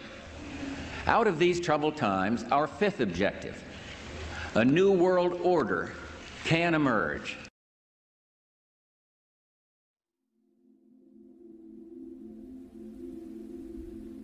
People are still bewildered by what happened on September 11th, 2001. This brief study cross-examines the mechanics, the men involved, and the motives for what happened on that day. Most people assume that Flight 93 was crashed by its passengers after they overtook the terrorists who controlled it. After all, it left a scar in the earth. Here's the problem. According to a USGS aerial survey, that scar existed in 1994 or earlier. At this point, we have two choices. We can choose to believe that a full-sized airliner being fought over can crash into topsoil in precise alignment with a pre-existing scar, leaving that scar relatively intact. We can also choose to believe that only part of the plane landed within that scar. The first option would violate the patterns of hundreds of airplane crashes over decades. The second option forces us to ask whether pieces of the plane were found in other locations. Indeed, this is the case. Small pieces of the plane were spread out over a debris field several miles long. This forces us to ask how the plane disintegrated. According to retired Colonel Don de Grand-Pré, it was shot down by a member of the Air Force. We have since learned the probable name of the pilot who eliminated Flight 93. Lieutenant Colonel Rick Gibney was the only pilot in the United States Air Force to be given an award in secret for his actions on a special mission on 9/11. Most people assume that Flight 77 struck the Pentagon with no warning by a crack pilot. In recorded testimony before the 9/11 Commission, then Transportation Secretary Norman Mineta recalled what he witnessed in the Presidential Command Center below the White House. During the time that the airplane coming in to the Pentagon, there was a young man who would come in and say to the Vice President, the plane is 50 miles out, the plane is 30 miles out.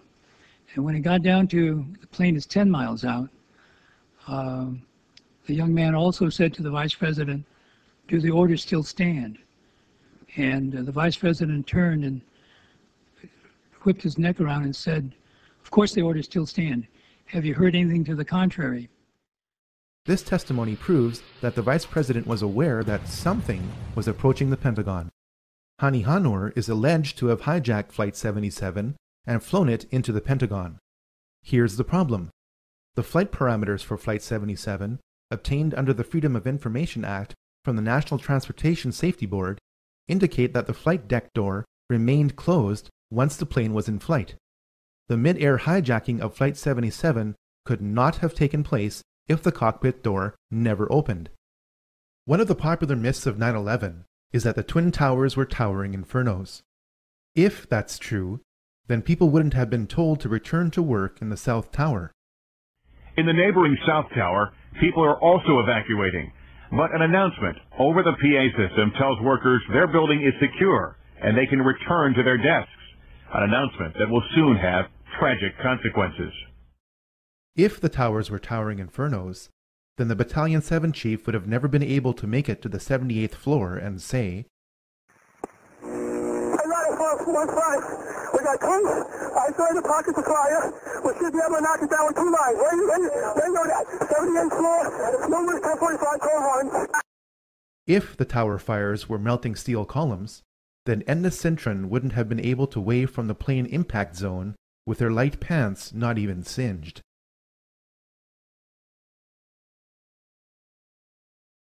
The collapse of Building 7 forces us to consider other possibilities for the collapse of the Twin Towers. Here's the problem. Building 7 was not hit by a plane and not splashed with burning jet fuel, yet at 5:20 p.m. on September 11th, Building 7 fell exactly like the Twin Towers did. For the third time today, it's reminiscent of those pictures we've all seen too much on television before, when a building was deliberately destroyed by well-placed dynamite to knock it down. The most logical explanation for the building collapses on September 11th is the most outrageous, through the use of explosives. All explosives leave residues.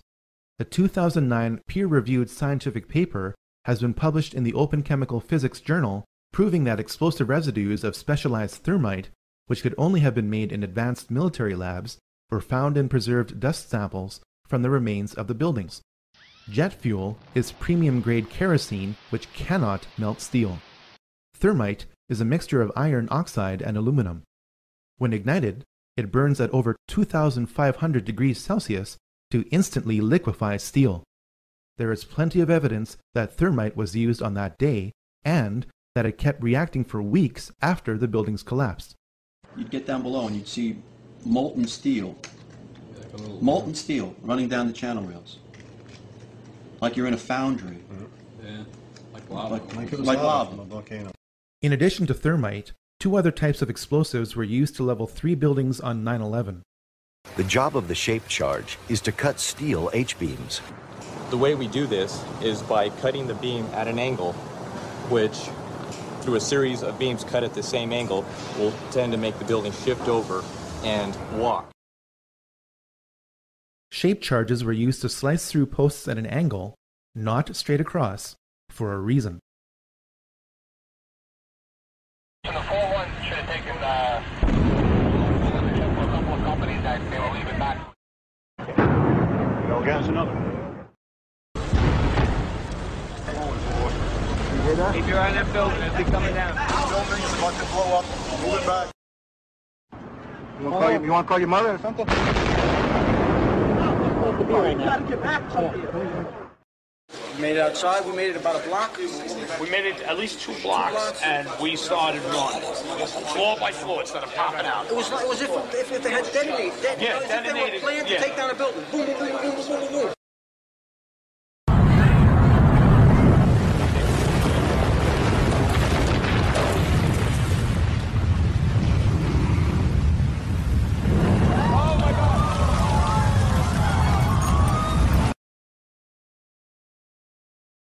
Based on the evidence, the final roll sequences after pre-weakening with thermite and shape charges was most likely done with nuclear explosives. Don't think of Hiroshima. If the United States Army was loading nuclear shells by hand into howitzers 50 years ago, what do you think is available in the 21st century? The evidence for the use of nuclear explosives on 9/11 is substantial.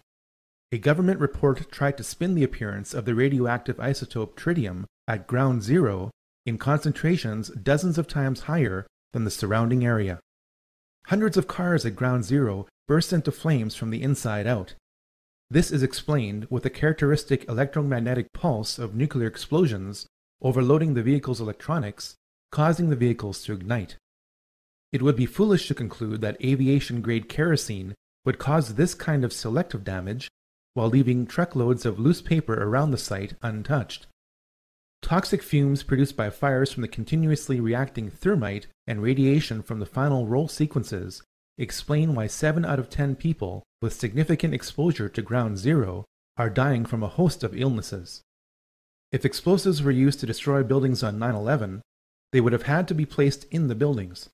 This is made easier when there was an unprecedented power down in the World Trade Center complex for alleged electronic upgrades on the weekend before September 11, 2001.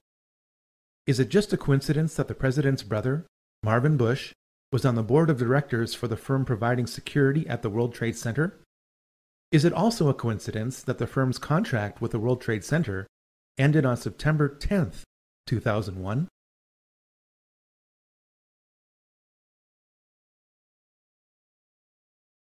The so-called terrorists who attacked America without warning were trained and lived at U.S. military bases.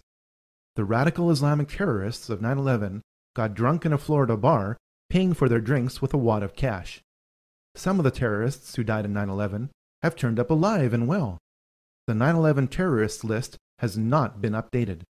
Documents reveal that Osama's CIA codename was Tim Osman. This leads us back to Zbigniew Brzezinski because he created the Mujahideen in the late 1970s, which were later renamed Al-Qaeda. The people of Pakistan know what the U.S. will never admit to, that Osama bin Laden is a CIA asset. Who is Osama bin Laden? Who He's just a character created by America. Well, actually, 98% of Pakistan would probably fall along the same line. They believe that Osama is basically a CIA agent who is working undercover to put a bad image of Islam. Really? That land over there is yours.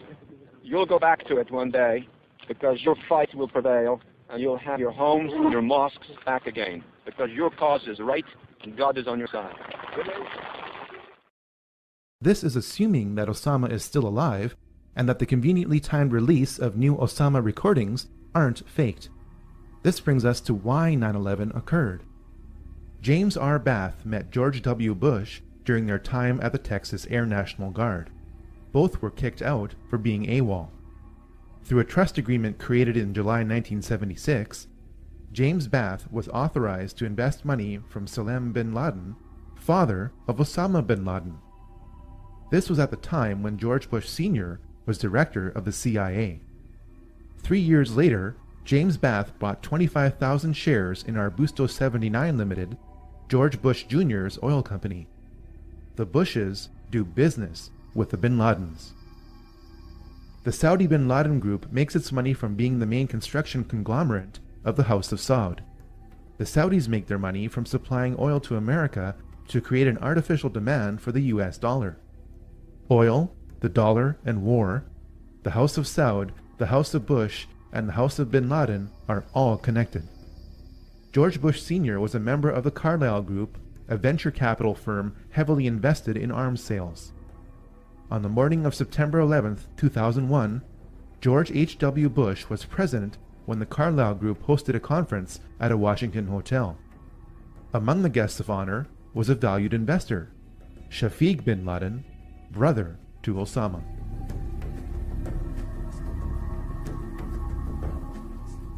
Operation Northwoods is the name of a top-secret report produced in 1962 by the highest-ranking military officer in the United States. This report remained classified for nearly 40 years, and for good reason. It suggested that the United States military should attack America under a system of pretexts. The attack would then be blamed on Cuba as an excuse to invade Cuba. The details of this report are staggering. Items inside a military base could be blown up and burnt. A ship at harbor could be sabotaged by starting large fires with naphthalene. Funerals for mock victims could be conducted. A modified military plane could be substituted for a civilian plane and loaded with passengers under carefully prepared aliases.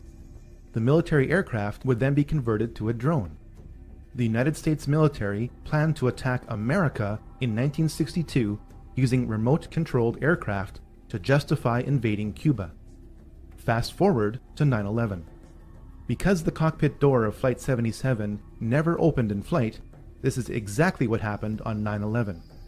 Now you can never say they'd never think of that. They thought of that in 1962. They thought about it again in 2001. The Project for a New American Century is a neoconservative think tank. Some of its members are the most powerful people in the United States. In a report dated September 2000, 1 year before 9/11, this group wanted to turn the United States military into a vehicle of global domination. You may doubt this interpretation until you turn to page 60. Here, we read that advanced forms of biological warfare that can target specific genotypes may transform biological warfare from the realm of terror to a politically useful tool. This report noted that this transformation would trouble American allies and would take a long time, absent a catastrophic and catalyzing event like a new Pearl Harbor. The goal of the war on terror is to make loads of money and to accelerate the next great dialectical war. Insurgents keep being captured, but some of them turn out to be MI5 agents. Over 160,000 soldiers and 180,000 civilians and mercenaries are being used to fight 100 Al-Qaeda soldiers. Members of Al-Qaeda are being trained at US military bases. Opium is flowing from Afghanistan. The lies are so thick that bricks of cash are being given out to soldiers to keep them quiet. The Illuminati do not want peace. They want more wars. I met Rockefeller through a female attorney I knew, and I met him and I liked him, and he was a very, very smart man. He's the one who told me 11 months before 9/11 ever happened that there was going to be an event. Never told me what the event was going to be, but there was going to be an event, and out of that event, we were going to invade Afghanistan to run pipelines from the Caspian Sea. We were going to invade Iraq, you know, to take over the oil fields, establish a base in the Middle East, and make it all part of the New World Order. And sure enough, later 9/11 happened, and I remember he was telling me how how you're gonna see soldiers looking in caves for people in Afghanistan and Pakistan and all these places, and there's gonna be this war on terror, which is no real enemy, and the whole thing is a giant hoax, you know, but it's a way for the government to take over the American people. And he said the end goal is to get everybody chipped, to control the whole society, to have the bankers, the elite people, you know, the bankers and some governor controlling the world. In earlier times, it was easier to control 1 million people than physically to kill 1 million people. Today, it is infinitely easier to kill 1 million people than to control 1 million people. It is easier to kill than to control. He has proven to be an outstanding friend and somebody who I've learned an immense amount from. And for him to support me in this campaign and then be willing to come out here to Iowa is a testimony to his generosity. So if everybody could please give Dr. Brzezinski another round of applause.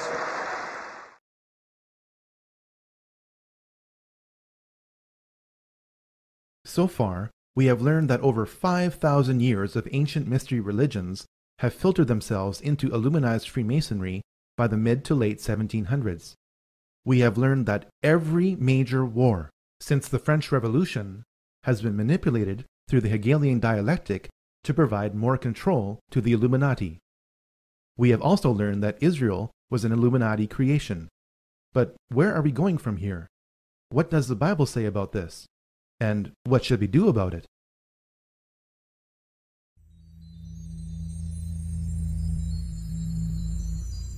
The book of Revelation is filled with a lot of imagery, much of which can be confusing to those who haven't studied it thoroughly. This imagery is a necessary tool used by someone nearly 2,000 years ago trying to describe the complexity of events in our time. Fortunately, the book of Revelation explains a lot of its imagery. Revelation chapter 17 describes a system of world government where a woman rides a beast with 7 heads and 10 horns. Apparently, the world will be divided up at some future point into 10 kingdoms. The truly astonishing part is that this division is happening now. In September 1973, the Club of Rome issued a report entitled Regionalized and Adaptive Model of the Global World System. It proposed dividing the world into 10 kingdoms. Yes, it actually used the phrase 10 kingdoms. While the boundaries of these 10 kingdoms are subject to change, it is their proposal that is the point. Since that proposal in 1973, the world is being divided into 10 kingdoms. It started with the European Union. It is continuing with the African Union. It is now here with the North American Union, or NAU. Our elected political leaders in North America deny the existence of the NAU, calling it a conspiracy theory. They do so while the Queen's representative in my province of Manitoba lays out its infrastructure. Can you say today that this is not a prelude to a North American Union similar to a European Union? Are there plans to build some kind of superhighway connecting all 3 countries? And do you believe all of these theories about a possible erosion of national identity stem from a lack of transparency from this partnership? A couple of my opposition leaders have speculated on massive water diversions and superhighways to the continent, maybe interplanetary, I'm not sure as well. Manitoba is also taking a major role in the development of a mid-continent trade corridor, connecting our northern port of Churchill with trade markets throughout the central U.S. and Mexico. I'm amused by some of the speculation, some of the old, you call them political scare tactics. If you've been in politics as long as I have, you get used to that kind of technique, where you lay out a conspiracy and then force people to try to prove it doesn't exist. That's just the way some people operate. An alliance has been built with business leaders and state and city governments spanning the entire length of the corridor. When fully developed, the trade route will incorporate an inland port in Winnipeg with pre-clearance for international shipping. I'm amused by the difference between what actually takes place in the meetings and what some were trying to say takes place. It's quite comical, actually, when you realize the difference between reality and what some people are talking on TV about. And we cannot be effective at major economic matters any longer unless we work with our other economic partners around the world and work with them closely and intimately. That is essential. I know some people don't like it. It's a loss of national sovereignty, but it is a simple reality.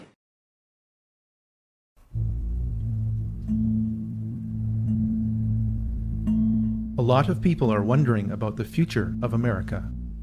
Many students of Bible prophecy are beginning to reconsider the possible identity of the woman who rides the beast of a one-world government system. Revelation 17:1 talks about the punishment of a great prostitute who sits on many waters. Revelation 17:15 explains the imagery of the waters to mean many peoples, multitudes, nations, and languages. In Revelation 17:18, the woman or prostitute is clearly defined as the great city that rules over the kings of the earth. So far, the Whore of Babylon is a dominant multicultural city. New York is a dominant multicultural city. New York is also home to the United Nations, the premier organization of world government. Revelation 18:11-13 lists the many items you can get from this city. They say you can get whatever you want in New York. Look at the last two items in this list, which are slaves or the bodies and souls of men. This verse is amazingly accurate. The United States was allowed to become the world's biggest debtor nation when it became bankrupt in 1933, eventually along with all other nations, because your birth certificate is a bond. You are pledged as collateral on the debt of your nation. You are traded as a human resource on the stock exchanges of the world, especially in New York, the home to the world's largest stock exchange. At the entrance to New York stands the prostitute who sits on many waters, holding a golden cup in her hand. The prostitute has 7 heads, or 7 rays of initiation, radiating from her crown. The prostitute is none other than Queen Semiramis, the ancient queen of Babylon. At the base of the Statue of Liberty is a plaque. It states that the statue is a gift from the Freemasons of France to the Freemasons of America. Revelation 18:15 talks about the merchants of the world who gained their wealth from her, standing amazed at her destruction. Revelation 18:17 describes the woman being consumed by fire in 1 hour. Whether or not the biblical description of Babylon applies to New York today or Iraq tomorrow is a moot point. The point is that because New York fits the Babylonian archetype, or sign of things to come, we should expect that New York should suffer the same fate as Babylon. If my interpretation of Babylon and its destruction is correct, then there ought to be signs of secret societies in America preparing for its destruction. Perhaps the greatest sign of America's pending destruction is on the back of the US $1 bill. You have been told that the bird on the right is an eagle. That's not what Manly P. Hall viewed it as. He knew that it was a phoenix, the ancient mythological bird of fiery rebirth. The phoenix is used to describe how old systems of power are deliberately destroyed to produce new systems of power. The system of power that is being built now is described on the left side on the back of the US $1 bill. You have been told that the Latin phrase Novus Ordo Seclorum means a new order of the ages. If you understood what the Roman poet Virgil meant when he wrote what this phrase is based on, you would know that it means the same thing as Daniel chapter 2, verse 43. For the meaning of that, you will have to wait until volume 3. For now, it means God hath favored our undertakings, new order secular, or new world order. The occult purpose of America is to usher in the new world order on the back of what appears to be a trusted democracy. This purpose is hidden in plain sight.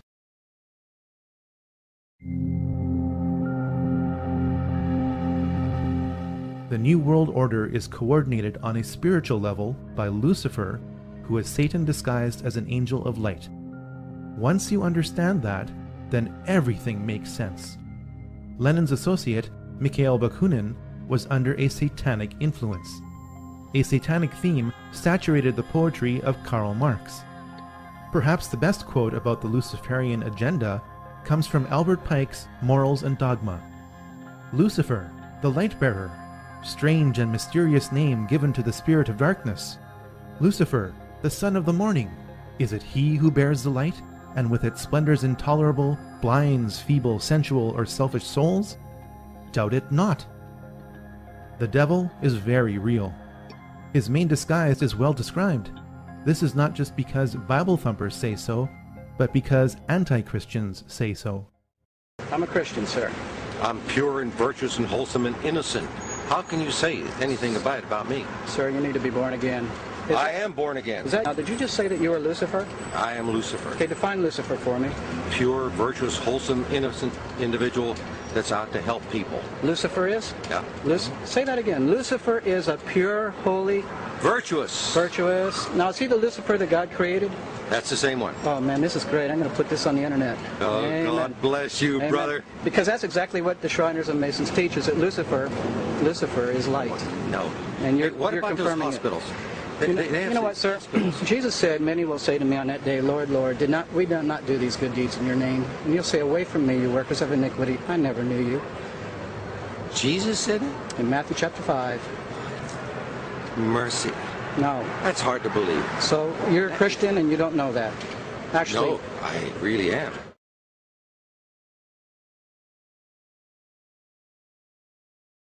Many people around the world today are particularly concerned with Israel. The Bible said 2,600 years ago in Ezekiel 37 that before the third and final Great War, Jews from around the world will begin to be gathered back to Israel, even in unbelief. Israel has offered cash and land to Iranian Jews to move to Israel. Iranian Jews have refused this offer, saying that they prefer life in Iran. This is one of the many examples which prove that when governments of the world try to force Bible prophecy, it doesn't work. The Bible promises that there will be several great wars over Israel in the future. You can read about them in Ezekiel 38 and 39 and Revelation 19. God is not in the habit of breaking his promises to Israel. God is also not in the habit of rewriting his promises to Israel or any of his prophecies. Christians understand this. Over 1 billion Muslims do not. Today, Israel is a paradox. America and Christianity are loyal to Israel, but Israel isn't loyal to America and to Christianity. Evidence shows that Israel assisted the United States in the 9/11 attacks on itself so that America would be justified in retribution against Israel's enemies. And all of a sudden, down there, I see this van parked. And I see 3 guys on top of the van. And I could see that they were like happy. You know, they didn't look shocked to me. I just happened to see the van and, hollered over to my lieutenant. I think that could be the van. We checked it out and it was.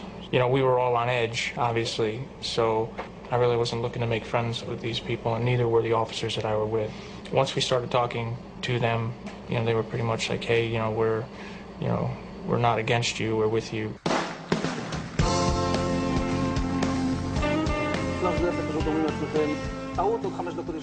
And at that point, we were taken for another round of questioning, this time related to our allegedly being members of Mossad. The fact of the matter is, we are coming from a country that experiences terror daily. Our purpose was to document the event. Most directory assistance calls and virtually all call records and billing in the U.S. are done for the phone companies by Amdocs Limited, an Israeli-based private telecommunications company. Amdocs has contracts with the 25 biggest phone companies in America and more worldwide. Since September 11th, more than 60 Israelis have been arrested or detained, either under the new Patriot anti-terrorism law or for immigration violations. A handful of active Israeli military were among those detained, according to investigators, who say some of the detainees also failed polygraph questions when asked about alleged surveillance activities against and in the United States. Building's going to collapse. Nothing information. Building's going to collapse. Nothing information. Investigators suspect that the Israelis may have gathered intelligence about the attacks in advance and not shared it. A highly placed investigator said there are, quote, tie-ins. But when asked for details, he flatly refused to describe them, saying, quote, evidence linking these Israelis to 911 is classified. I cannot tell you about evidence that has been gathered. It's classified information. Some mainline TV preachers are bending over backwards trying to justify Israel's every move to the point where their teachings are anti-biblical. In defense of Israel will shape Christian theology. It scripturally proves that the Jewish people as a whole did not reject Jesus as Messiah. It will also prove that Jesus did not come to earth to be the Messiah. It will prove that there was a Calvary conspiracy between Rome, the high priest, and Herod to execute Jesus as an insurrectionist too dangerous to live. Since Jesus refused by word and deed to claim to be the Messiah, how can the Jews be blamed for rejecting what was never offered?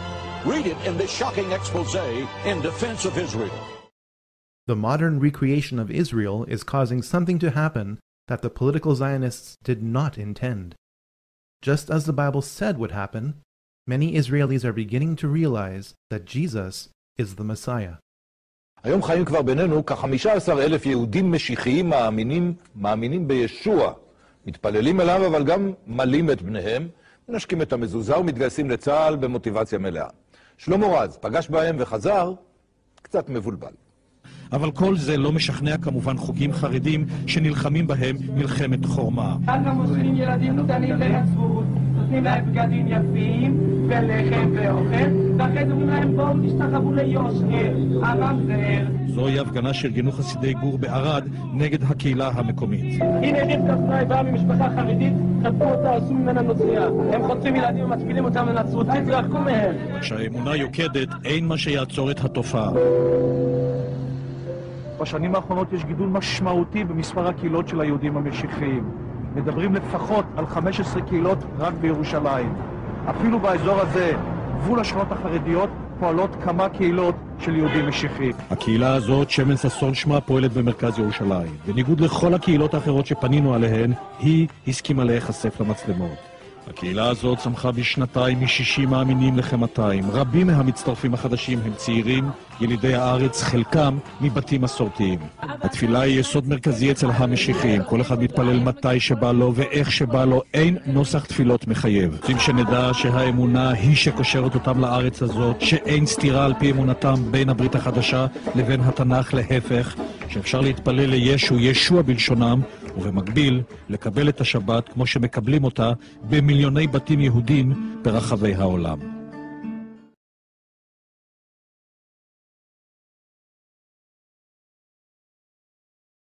There is a massive spiritual point behind the recreation of Israel.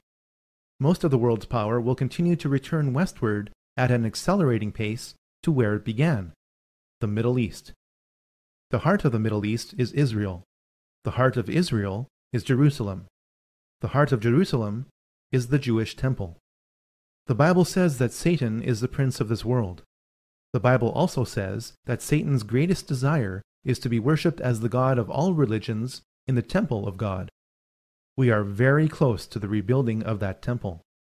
There is no way that a Jewish temple could be rebuilt in the middle of the Muslim world without a Jewish state. There is no way that a Jewish state could have been established in that world without the UN creating it in response to the Holocaust. There is also no way that the Holocaust or Israel could have occurred without political Zionism. Here is a mystery.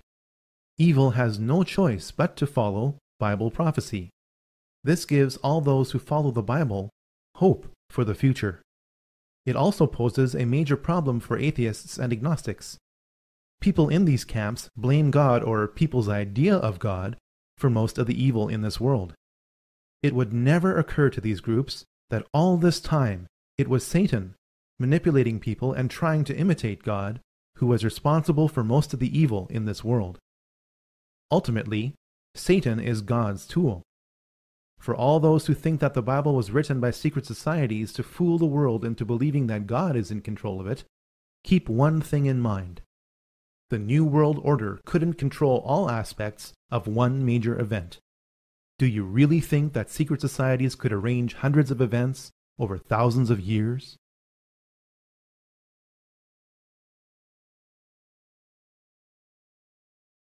The origin of the evil in this world today is not Freemasonry or Frankism, the Illuminati or the Rothschilds, America or Israel, or any other group or movement. The source of the evil in this world today is sin.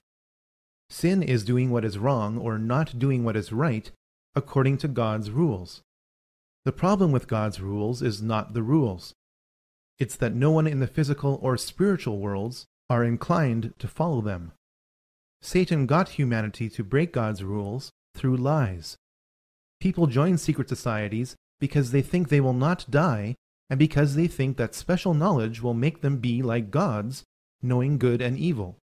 These two lies from Satan have not changed in over 6,000 years.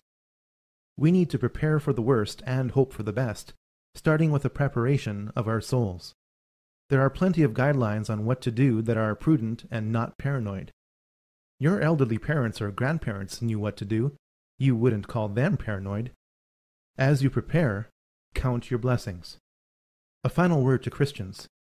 Did you think you could elect Jesus into office? The New World Order owns both sides of the political spectrum. The heart of man is full of evil. It's time to be more socially active and less politically dependent, never forgetting the gospel of Christ. The Americans round up people from the nearby town and force them to witness the horrors that have been committed in their name.